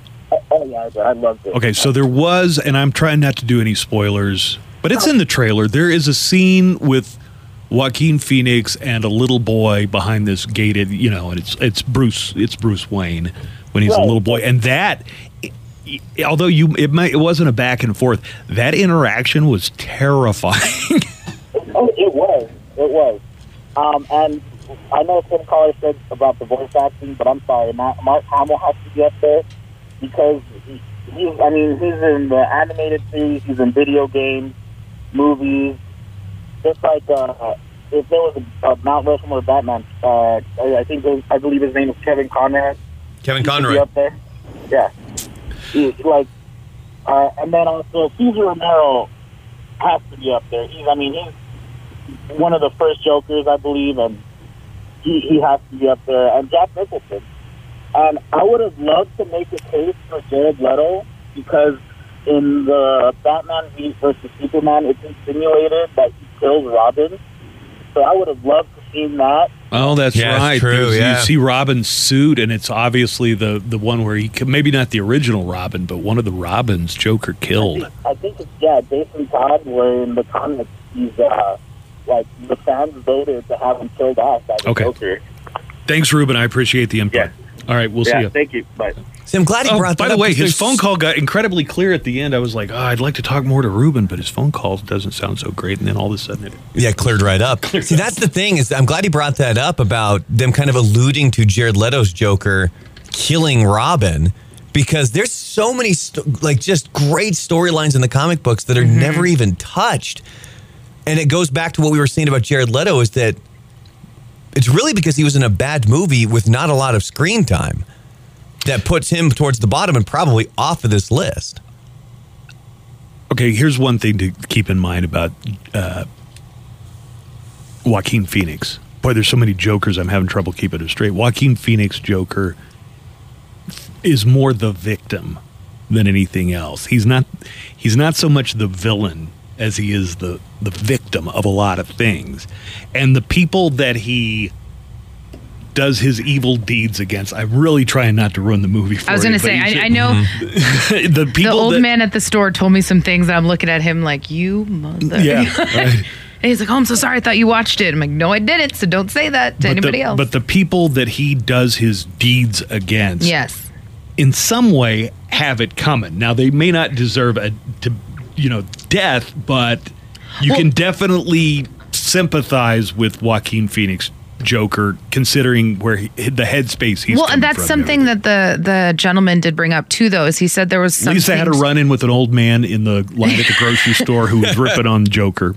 Yeah, but he said he's at the end of the movie, there's some parts of it, though, that you don't really know if he did what is being alluded to in the movie. Oh, I hadn't thought of that. There's a chance because he's living a lot in don't. I was like, don't. You're going to give away too much. Yeah, see? Let's just say that he's a mentally disturbed person and you don't know everything that's real or not. Yeah, and that's the thing and that's what he said at the end of it. He goes, I don't know if he did what you think that he did. Okay, so his kind thinking, of like American Psycho, where he like maybe has vision. He can't. Yeah, but that was Batman. That's true. It was, wasn't it? Good job. All right, let's take a break and we'll come back with more of the Buzz Adams Morning Show right after this. It's the Buzz Adams Morning Show podcast. Let's take one more call on the Mount Rushmore of Joker, at least for the time being, because we got to get to entertainment news. But Adam has been waiting. Hi, Adam. Hey, how's it going? Doing good. We're kind of starting to get set our 4 Jokers for the Mount Rushmore of Joker. What, you got some input on it? Well, yeah, that's one of the... Oh, sorry about that. I had you on speaker. One of the ordeals of the whole Joker scene and what it is that, a lot of people think that Joker is actually one person. With a lot of comic books that actually came out during that time, Joker is no longer just, one person. He is an entity. So one of the things with the Joaquin Phoenix movie that happened, one thing that me and my friends were actually discussing, because I actually just saw it yesterday. And what'd you think? Hey, Adam, what'd you think? Well, it was amazing. Yeah. One, it was amazing. It made me feel uncomfortable. At the same time, I wanted to keep watching. So that was the whole purpose of the premise of the movie.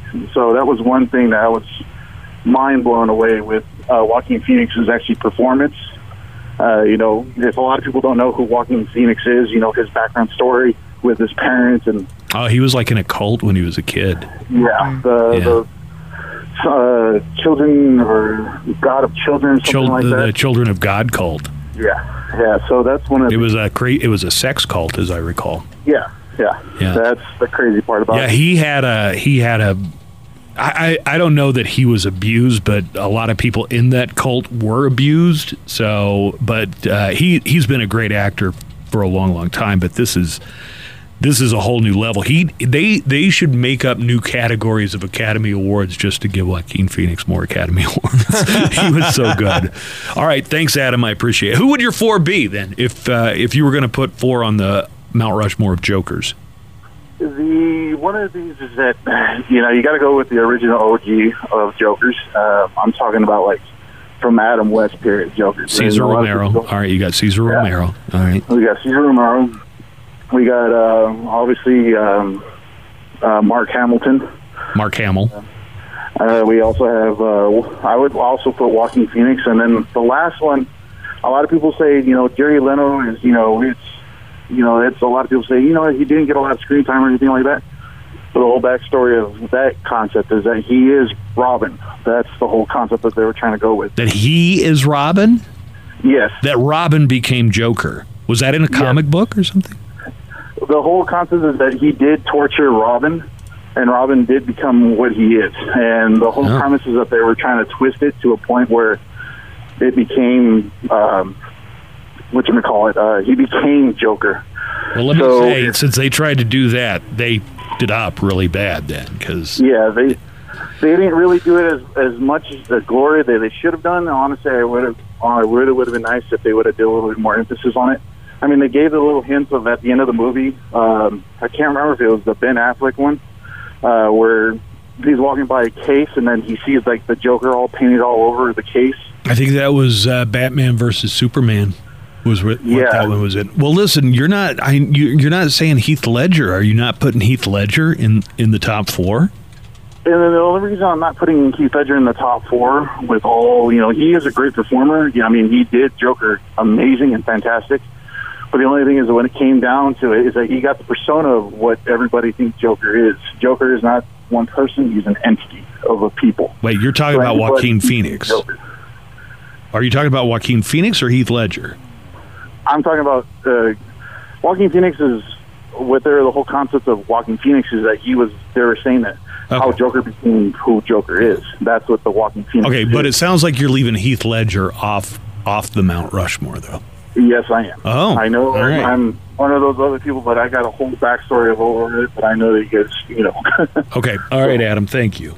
Hey, no problem. Thanks for calling, Thanks. but I can no longer take you seriously. I can't. Dude won an Academy Award and then died. Yeah. For the role. Well, he's like the one that we've agreed on. Yeah. Let's talk about Martin Scorsese. So Martin Scorsese was asked, he just didn't pop off for no reason. Somebody asked him, what do you think about the Marvel movies? And what did Martin Scorsese say? He says that they are not cinema. He says that he hasn't seen them, but he's tried. And he also kind of... Well, he's tried and he just couldn't get through it, so he had to get up and walk out? Yeah. Wow. Like he's tried to watch him and he wasn't entertained by him. Yeah, and he was like, well, this isn't cinema. And then he just stopped. He compared them to theme parks, actually. I love theme parks. I think that's I don't like theme parks, but I know people do, and they pay good money to go see them, and they enjoy the ride. Yeah. Right? Well, Samuel L. Jackson, who's been in Scorsese, at least one Scorsese movie, responded to Martin Scorsese's shade toward the MCU. I love Martin Scorsese movies, but I, never felt like I didn't get my money's worth when I went to most of the Marvel movies. I didn't regret going to see them, and, I like how Samuel L. Jackson's like, yeah, well, people don't like your films either. Some people don't. And James Gunn actually said that he was saddened that Martin Scorsese is now judging his films like that. Because he says that that's one of his top 5 favorite living filmmakers.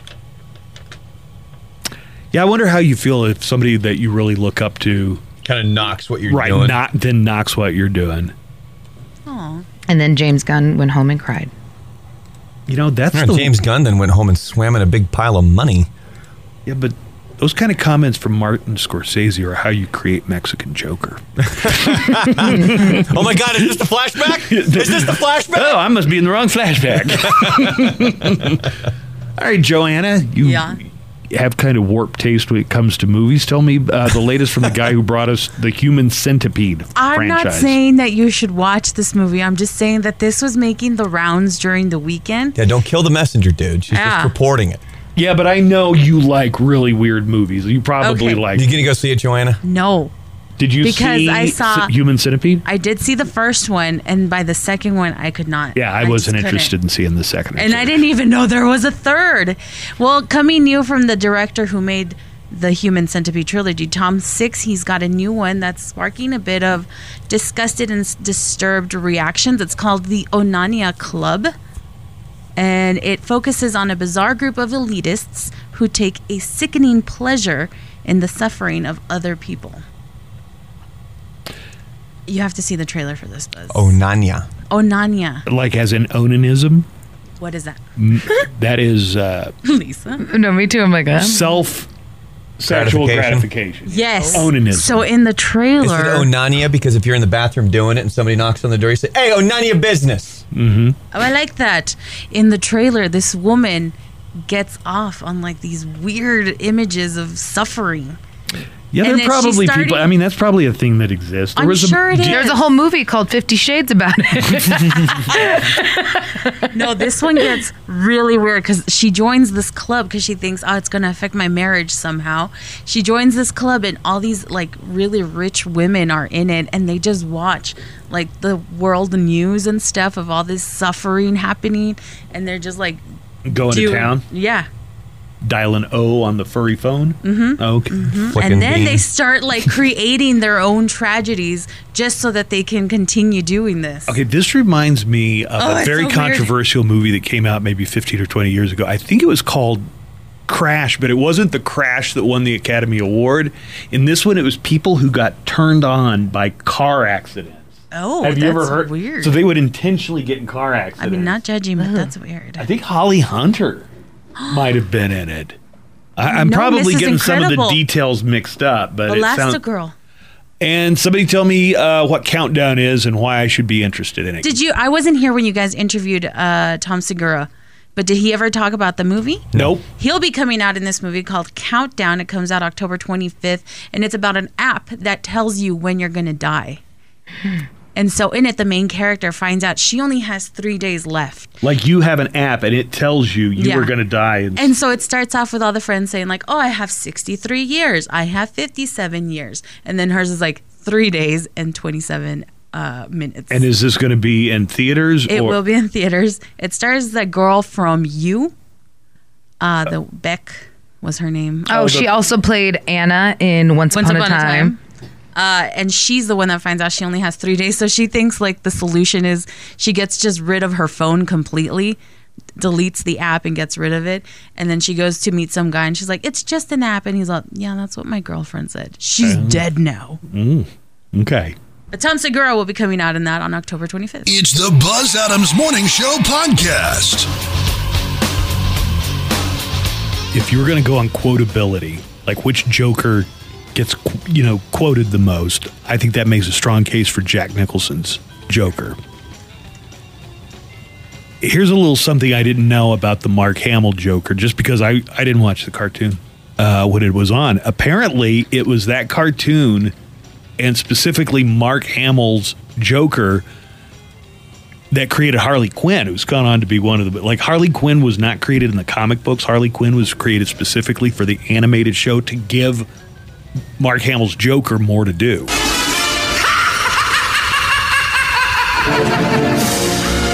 And the desire to give Hamill's Joker even more to do directly led to the creation of Harley Quinn, who has gone on to become one of DC's most popular characters. Had you ever heard that before? Yep. I did not. Here's what I would pick, and once again, this isn't anti-Mark Hamill, it's just that I don't really have a lot to base it on since I didn't watch the show that much. I would pick Heath Ledger, Joaquin Phoenix, Jack Nicholson, and Cesar Romero would be my four. Now, you've got a minute to reach some kind of consensus on this. Mark Hamill, for me, has to be in there. Who would you drop out of my list? Either Cesar Romero or Jack Nicholson. I'm willing to concede Joaquin Phoenix to you. You're just taking my word for it that Joaquin Phoenix was phenomenal. If you were to just kind of be like, yeah, he was good, I think he should be there. No, you've been saying he needs to be number one. He is going to win the Academy, or he should win the Academy Award for Best Actor. I'm willing to concede that one. I can't argue against it, so I'm willing to give you that. Here, when Heath Ledger did Joker and then passed away, I thought, well, they're going to retire Joker. Like, nobody's going to play Joker in the movies because that is just like how you retire somebody's jersey in the NFL. There's no way you could do it again. But you can't have really Batman without Joker, That's like Superman without Lex Luthor. I would be willing to give up Cesar Romero to put Mark Hamill in if you feel that strongly about it. And it sounds like we had plenty of calls. I mean, it's not just you. There are a lot of people who wrote in today that said Mark Hamill's Joker. Yeah, there's a lot of people that have been saying Hamill's got to be in there, and I'm right there too. My top two, it's Heath Ledger, Mark Hamill. Well, wait till you see Joaquin Phoenix. I'm either way on Cesar Romero and Jack Nicholson. I mean, I'm willing to go with either one. I'm gonna agree with Brandon because Mark Hamill, I think the cartoon, that's something I remember growing up with and watching. It's creepy. But I also do remember a lot, especially Jack Nicholson. So I would say kick Cesar Put Jack out. in there? Yeah. Here's what I'll say about Cesar Romero. And I was I enjoyed watching Batman when I was a kid on reruns in the afternoon and stuff. And he was fine. If you look closely, Cesar Romero took the role, but on the condition that he didn't have to shave his mustache. Think about Joaquin Phoenix lost 55 pounds to play this role. Heath Ledger might have lost his mind playing this role. Yeah. Cesar Romero couldn't even be bothered to shave his mustache. He just put some extra white makeup on. Just double it up right there. Give me 2 coats of paint. I do love the Cesar Romero Batman, but I mean Jack Nicholson is a very quotable and very memorable Batman. Joanna, what do you think? pretty solid. It's a solid argument.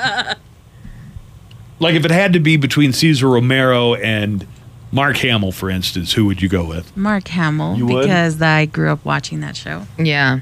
And also, my do you know who it was gonna be at first? The shoe-in they had for that role? Tim Curry. Tim Curry. All right, so But he couldn't be we got to funny. wrap up. I'm going to say, and if anybody objects, it'll have to carry over, but I'm going to say Heath Ledger. Good. Yes. Joaquin Phoenix, you got to take my word on it, guys. Yes.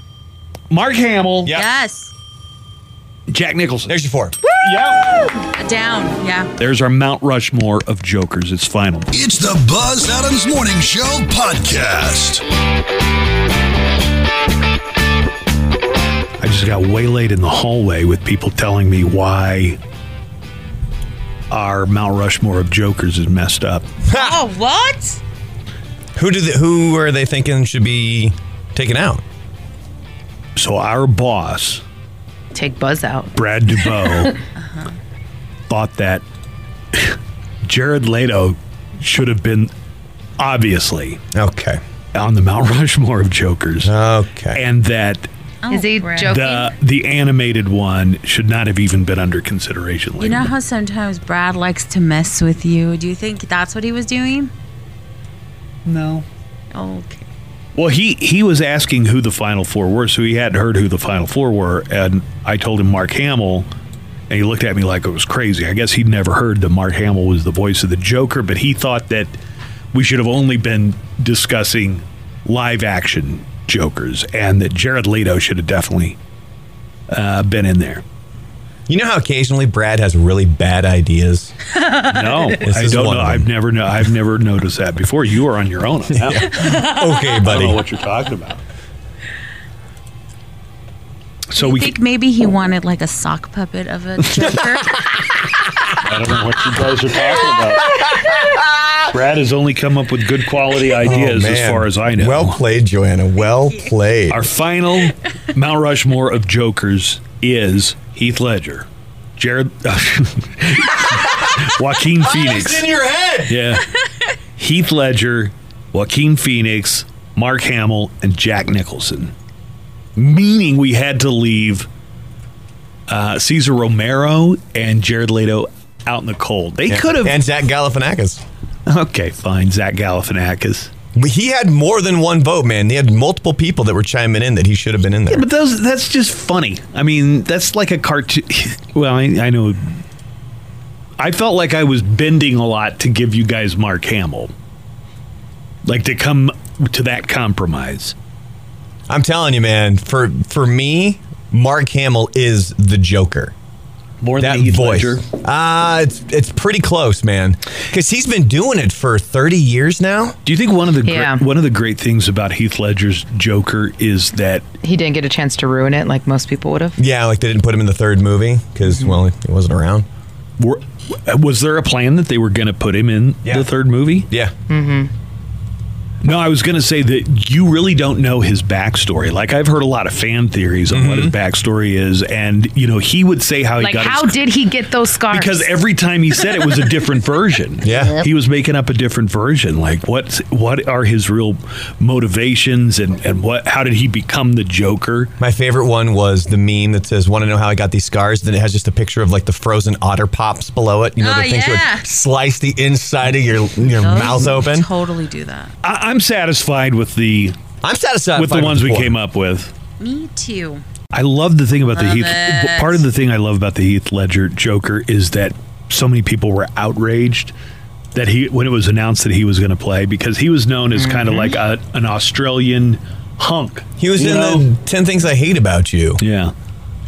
Hey, Cappy, did you get out seeing movies over the weekend? No.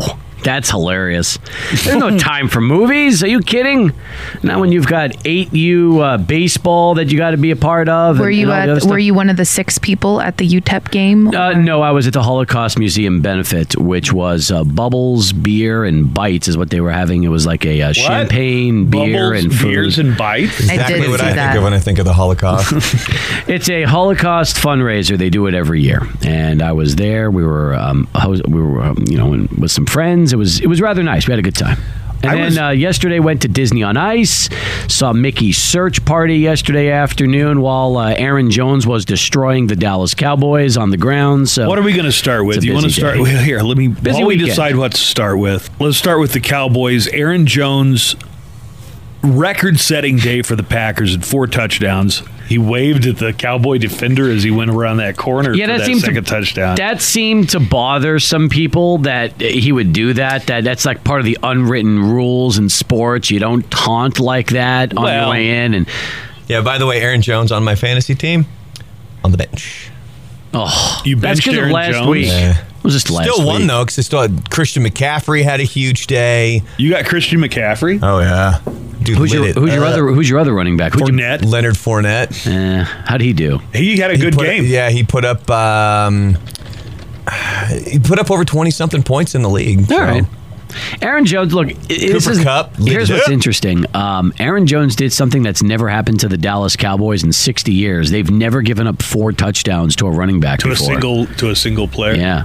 First time in 60 years that's ever happened. Yeah, I don't care for the taunting of the I don't care for that, but other than that, that was an amazing performance by Aaron Jones. You know what's interesting is it's funny because you watch those plays and you realize, God, it seems like it's such out of the character for Aaron because he is so polite. He refers to everybody as sir. He never, he's just one of the nicest people. But then you get on the football field and war is war. That's what. Did you see this?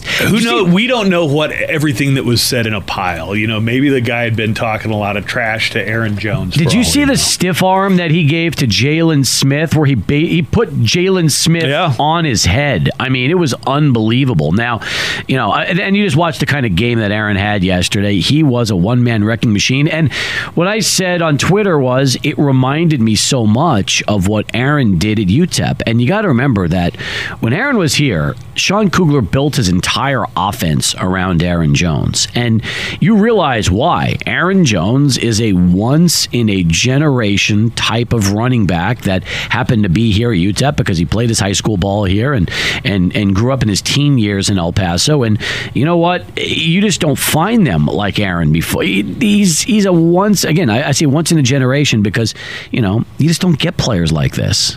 You look at what he's able to do. And and the Cowboys almost came back. It was 34-3, and the final score was 34-24 because the Cowboys scored 3 touchdowns. Had a chance to make it a 7-point game with under 2 minutes left, but that's when Brent Maher hooked one right, and then the Packers just went into victory formation and sealed the deal. He missed that thing by like an inch. This is seen as a big rebound for the Packers, and do you see it as a big setback for the Cowboys? Or do you see? Do you take away some positives that they were able to stay in there and make it competitive? Here's the deal, all right? The Cowboys stunk for 3 quarters in this game. Part of it was because of the turnovers, and they couldn't stop Aaron Jones. And I thought Aaron Rodgers played a great game because he managed that offense. He had the Packers roll in every single possession, and they went up and down the field like the Cowboys' defense wasn't even there. And then all of a sudden, end of the third quarter, the Cowboys wake up. And they make it interesting, and they almost, had a really nice comeback that could have led to an onside kick, and who knows what could happen in the final few minutes. But Dallas, you can't fall behind as big as they did and expect to win a football game. But I'm not worried. In the grand scheme of things, you got to realize something. The Giants are not good. The Redskins are so bad that Jay Gruden lost his job. He got fired as head coach. And the Eagles, I'm not 100% sold on Philly either. So I still think the Dallas Cowboys win the division. It's just, the competition is getting better. They're playing better teams. Mason Rudolph got knocked out. I don't know if you saw that yet. Oh, yeah. It was one of the that's one of the scariest hits I've seen. Look at this. Yeah, he's out from the moment he gets hit. So I guess it's probably Thomas that the fans thought should have been ejected from the game. He wasn't. Did you see anything there in that play that looked dirty or, kind of against No, rules? Mason Rudolph was out before he hit the ground. All right, if you watch it and you see the hit, right when he gets popped right there, he's out. He's done. Right, and his lights are out. Yeah, and he hits the head. He hits his head on the on the turf, and he had already been knocked out. Now, what's even the ball's crazier? Gone. There's the hit. It doesn't look late. No. It might have been a little high. I know. I thought Mason Rudolph was. Who knows what could happen? They were worried that he was paralyzed, and when it came time to bring the truck out to get him, they couldn't get the truck started. So they probably got some answering to do as to why. That's the scariest you part. had one job. Right. And that's the NFL. I mean, this could be a potential life or death situation, and that truck suddenly needs to be pushed back because the battery. Are you sure stopped? that's the NFL or is that the Steelers? Well, but it's still in conjunction with the NFL. Whether it's the Steelers, it's part of the league. I imagine they're responsible for their equipment. But it's still league mandated. You got to have it. You got to have it, but they couldn't get it started. Whatever the mechanical problem was. I don't know, but how does that happen? If he had been paralyzed or if there had been brain damage going on and it was delayed because of a mechanical error, I think it would have been mostly on Pittsburgh. I mean, this was their home field and their quarterback who needed medical care. And then the poor guy had to walk off the field. He had no idea where he was or who he was, and he had to go off the field. It was awful. What are we hearing? The update on Mason Rudolph. Are they saying if he's out for the next game? Is he out for multiple games? He'll be out for a while. That concussion was pretty serious. You could tell. The lights were out. Nobody was home. So, but you don't think Thomas should have been ejected from the game? Or I didn't think it was a dirty hit. I think they just hit him in the right spot and they hit him hard, and then you could just tell that you get hit from the back and from in the front like that, and it's scary sometimes that they can sandwich you like that. Well, I was listening on 600 ESPN 600. Right, we had the game. That's right. To the call, and they were saying that he was up. He was moving around. He even smiled, but it was really, really tense there for a few minutes. They took his face mask off when they were trying, there, and you see it without the face mask, and he had the helmet on still, and he's still wobbly. It is weird. They made the poor guy walk off the field because the truck wouldn't work. Right. Whatever happened to the little gurney with one guy in the front and one guy in the back going, hut, hut, hut, hut. I don't think they have that anymore because of the truck. I was thinking that, it didn't work. Gurney. They had the stretcher. The stretcher was there. If you saw before, they couldn't get him off, and they just decided, I guess, to walk him off because they felt he was up to it. But it was just bizarre. There he is talking to his teammates, but you can tell he's still scrambled, very scrambled and shaken up. It was awful. All right. What else notable in the NFL yesterday? Well, the Colts beat the Chiefs on Sunday Night Football. Didn't see that one coming. Well, listen, Indianapolis has a really good team, and you got to understand that even without Andrew Luck, they've got Jacoby Brissett, and they signed him to a nice contract before the season started. And you're thinking, how are you giving Jacoby Brissett $35 million? Well, they liked him, and this team was built to win, where even a guy like Brissett, who might not have Luck's talent, is still able to, play well, and that's what he does. He's a nice game manager, and he does the right things, and I got to give Indianapolis a ton of credit for going in and beating Kansas City in KC. That is a tough place to play, and the Colts are for real right now. It's another AFC team that you got to really look at as a potential dangerous threat. Did you know that since 2017, Brissett has actually started more games than Andrew Luck?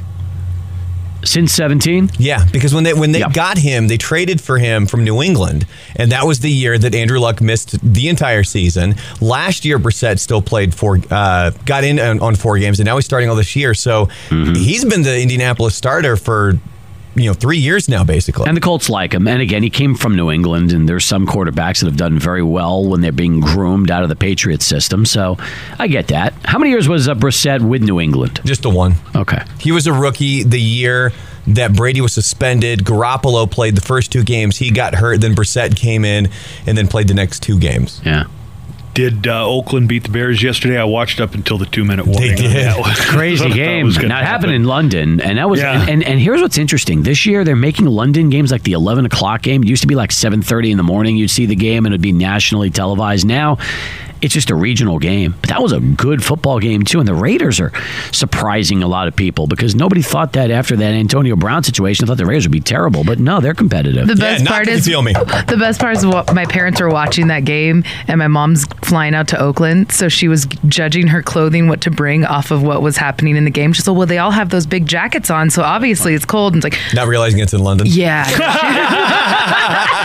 My dad's sitting there telling her, he goes, yeah, look at all the jackets they're wearing. Yeah. Did your dad know what was going on? No, my dad didn't know. Then he goes, oh, okay, that's in London. Was he just doing that typical, like that, just kind of nodding and going along with it? Yeah, just go ahead and see what they're wearing out there. Yeah, That man is hilarious. Did Buffalo win yesterday? Yes, Buffalo won. Yeah, Buffalo's undefeated. Buffalo lost to New No, they lost to the Patriots last week, but they are tough. Wait, who are you telling me are the remaining undefeated teams other than Kansas City? There's none, because Kansas City lost. They were the last undefeated team? It's just New England. It's New England and the 49ers. 49ers play tonight against Cleveland. They're hosting Cleveland. That's right. In San Francisco, and they should beat Cleveland, right? Well, I don't know. Cleveland is. You have to remember something, okay? People picked Cleveland to win the North once they made that trade for Odell Beckham. So it's going to be, I think, a better game than people realize. 3-0 against 2-2. I think it's going to be fun. But you look at just yesterday and as a whole, Cardinals won their first game of the season. You mentioned the Bills and Raiders. You had the Saints hold on to beat Tampa Bay. Minnesota easily handled the Giants, but I thought one of the best games we had seen. Also, Panthers-Jaguars was good. 34-27, Carolina got the win, but Minshew Mania nearly won it again yesterday. Well, you want to stick around, come back and talk about the Miners. The Miners lost. Sure. It sounded like a terrible game. On the radio, I would listen to about an hour of it on the radio, and it didn't sound like it sounded like it was good. One terrible team beating a slightly more terrible team. Well, wait, that's how it came across. That's accurate. That's fair. And I would just want to change gears real quick to another sport that's going to be on tonight. Dancing with the Stars. Do you think Sean Spicer gets eliminated tonight? Ooh, spicy. I can honestly tell you that is one reality TV show I've never watched. I didn't even know Sean Spicer was on the show, so that's good. Yeah. Spicy. That's spicy. Okay, we'll take a break. We'll come back, talk a little minor football and where the season goes from here. This might have been the last, would you say last winnable game for the Miners was on Saturday? Oh, no, they play the Aggies in November, so that's definitely another one. All right, let's take a break. We'll come back with more of the Buzz Adams Morning Show in the El Paso Hour on KLAQ right after this. It's the Buzz Adams Morning Show podcast.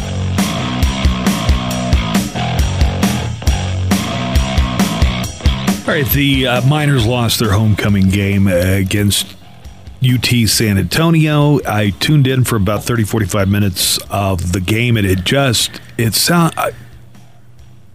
a good thing we have like a professional like John Teicher, because I think for a lesser broadcaster, it'd be really hard to broadcast that game. It's like, honest to God, I was listening to that game, and it didn't.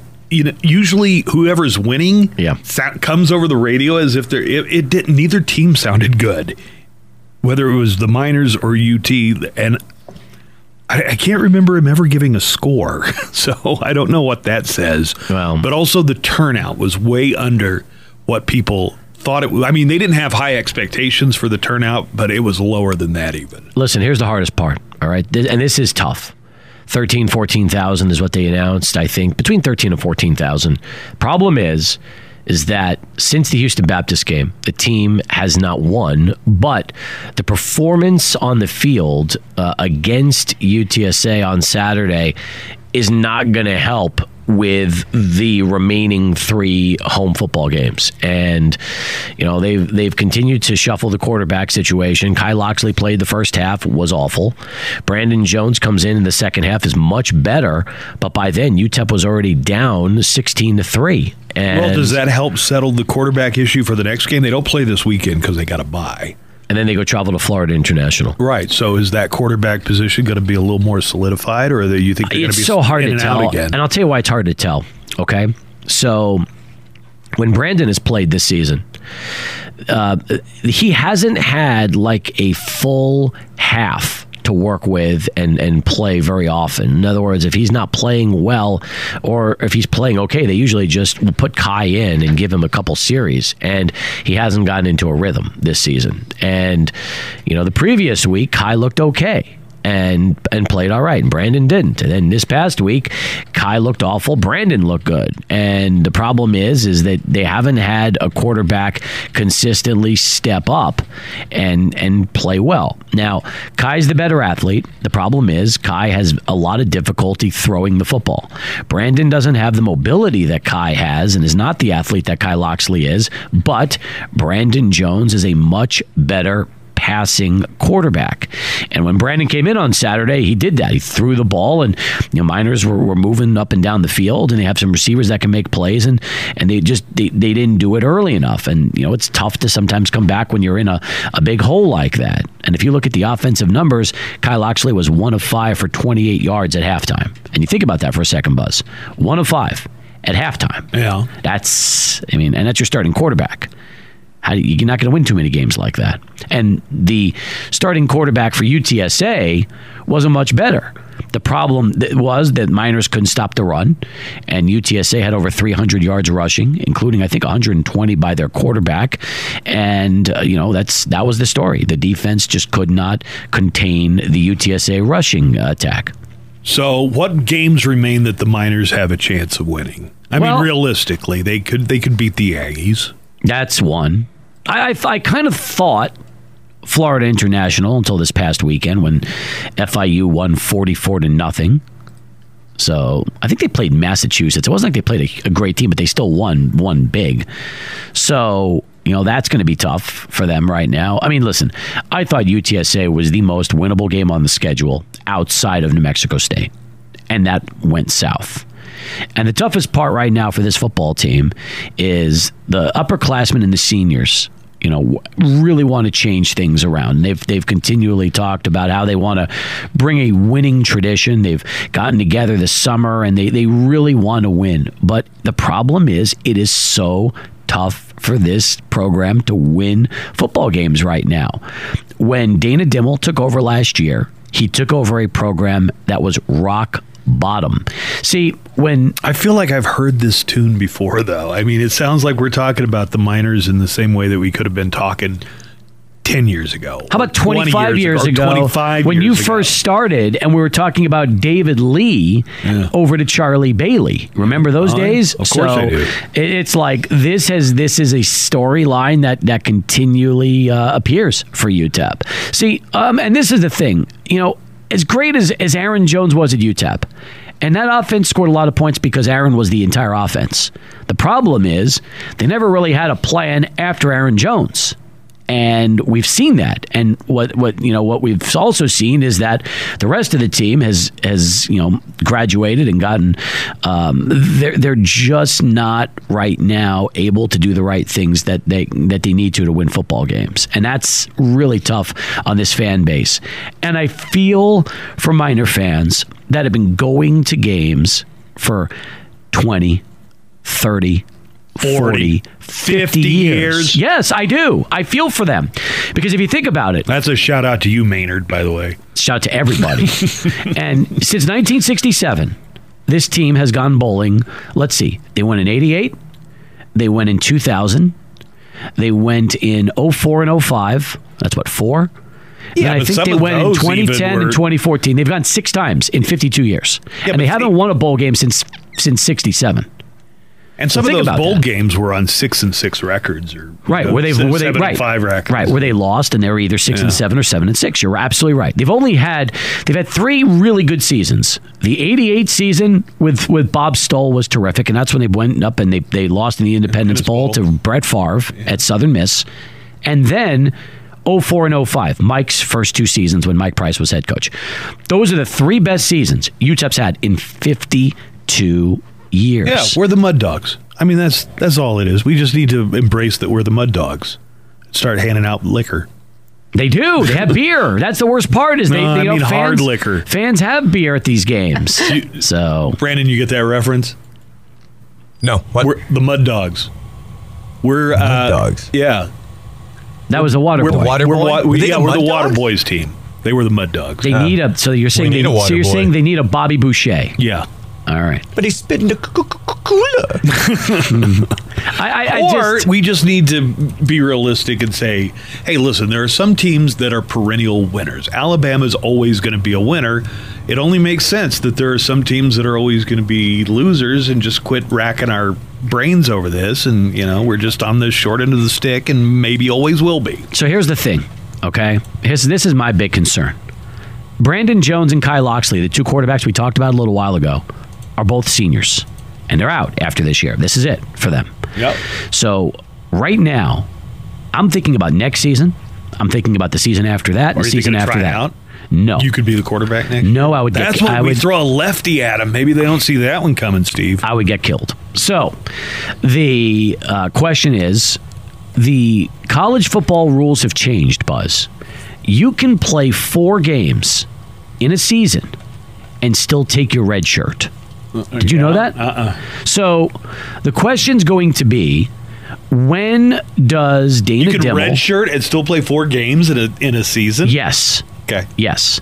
So the question's going to be, when does Dana Dimmel decide that he needs to audition the quarterbacks on his roster outside of Kai and Brandon to really get an idea of what he has for the next few years and decide how many more quarterbacks do I need to recruit, or do I have somebody right now that I can actually win and be competitive with for the future after this season? And that's coming up sooner rather than later, because the way this season's going, they're 1-4 right now.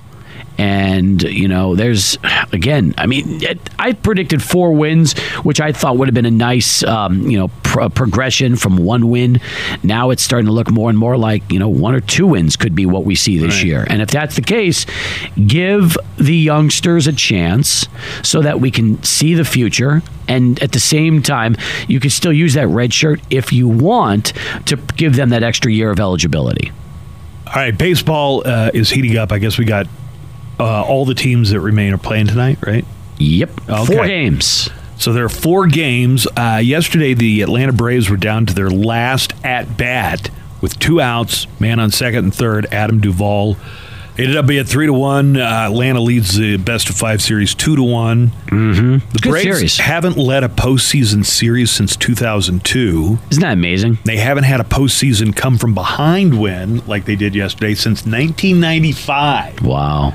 Do you remember who was playing for the Braves in those days? In 2002, it was like Chipper Jones. Yeah, and you also had Smoltz and Glavine and those guys and Maddox. Braves were they would have been more like 95. Right? Yeah. Dodgers beat the Washington Nationals last night. They now lead their National League Divisional Series 2-1. They play again tonight, and.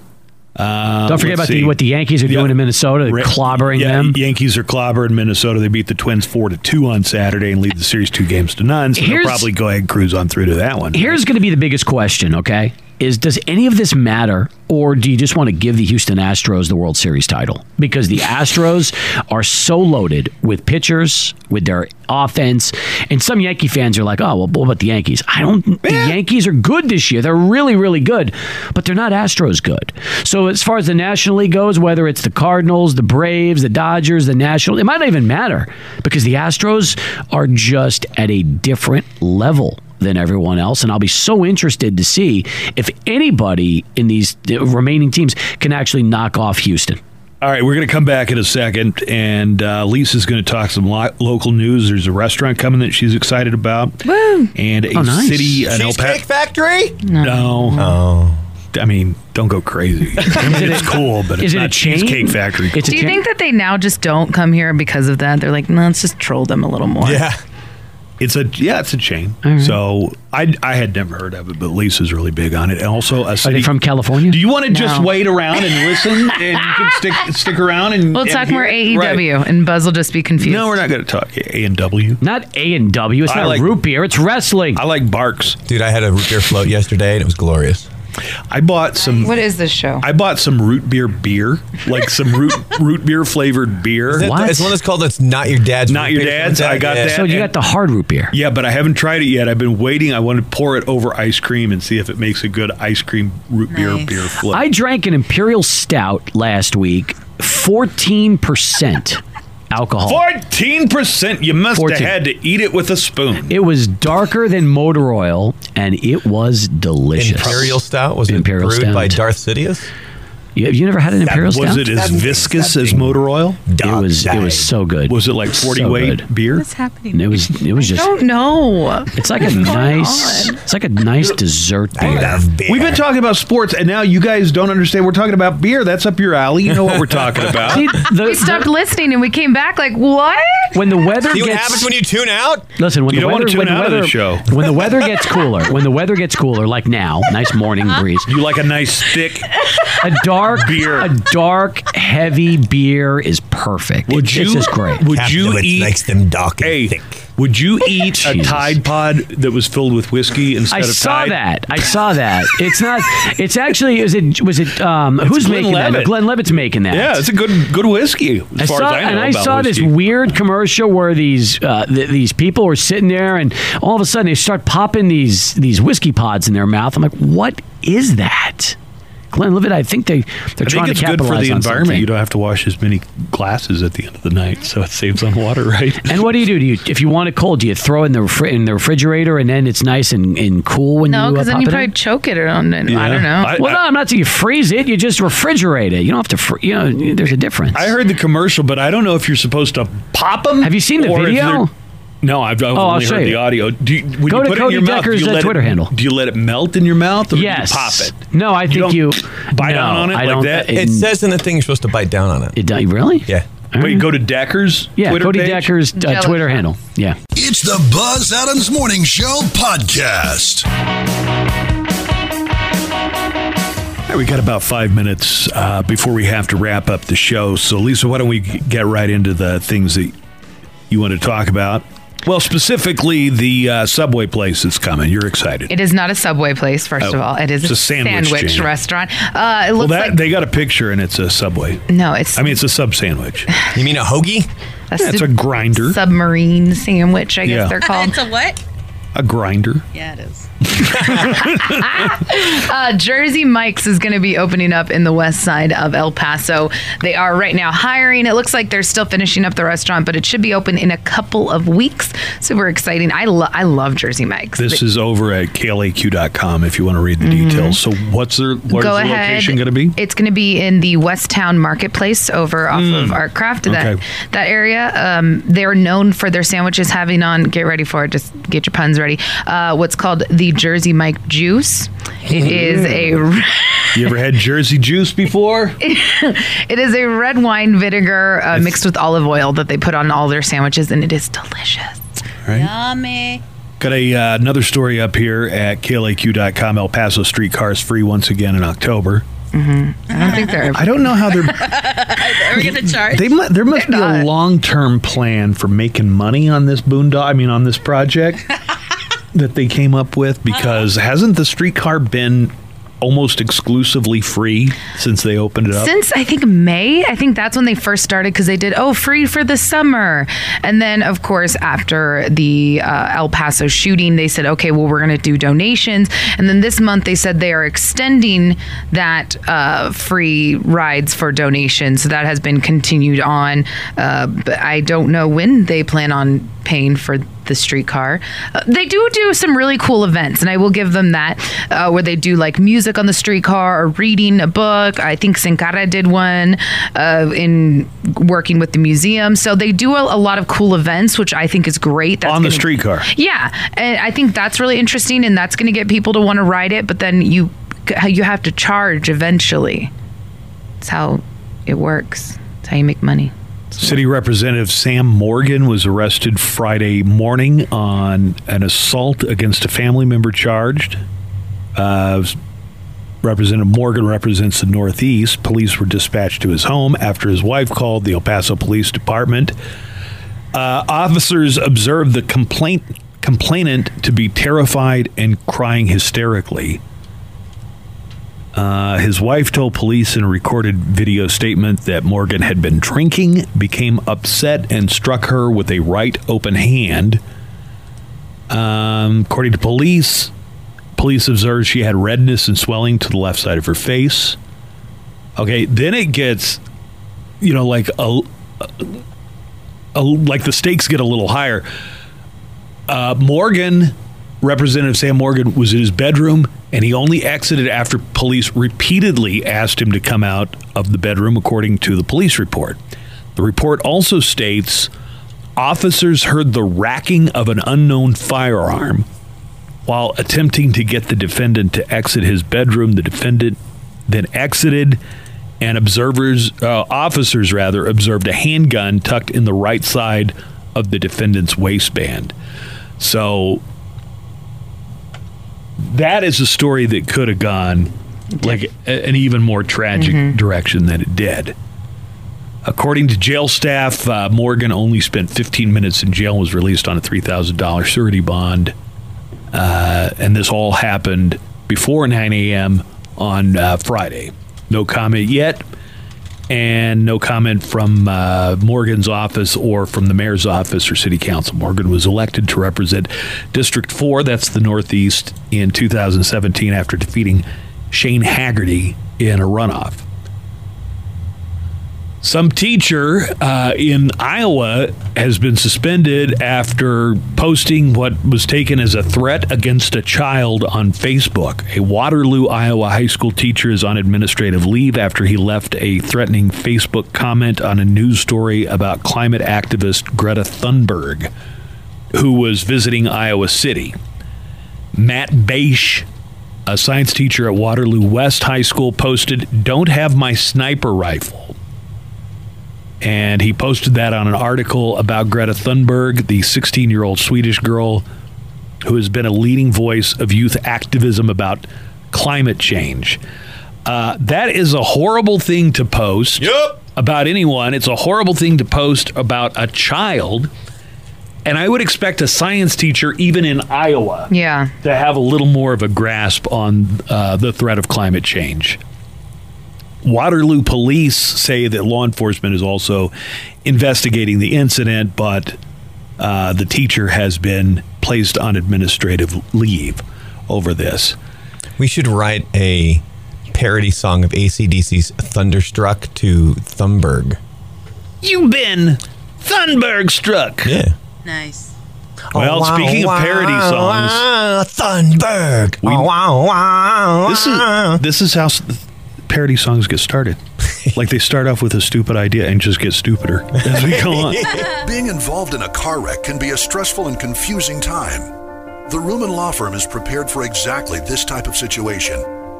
Let us fight the insurance companies while you take care of the most important thing, you and your loved ones. Let Chuck and the Ruman Law Firm handle your case so you can get the monetary damages you deserve.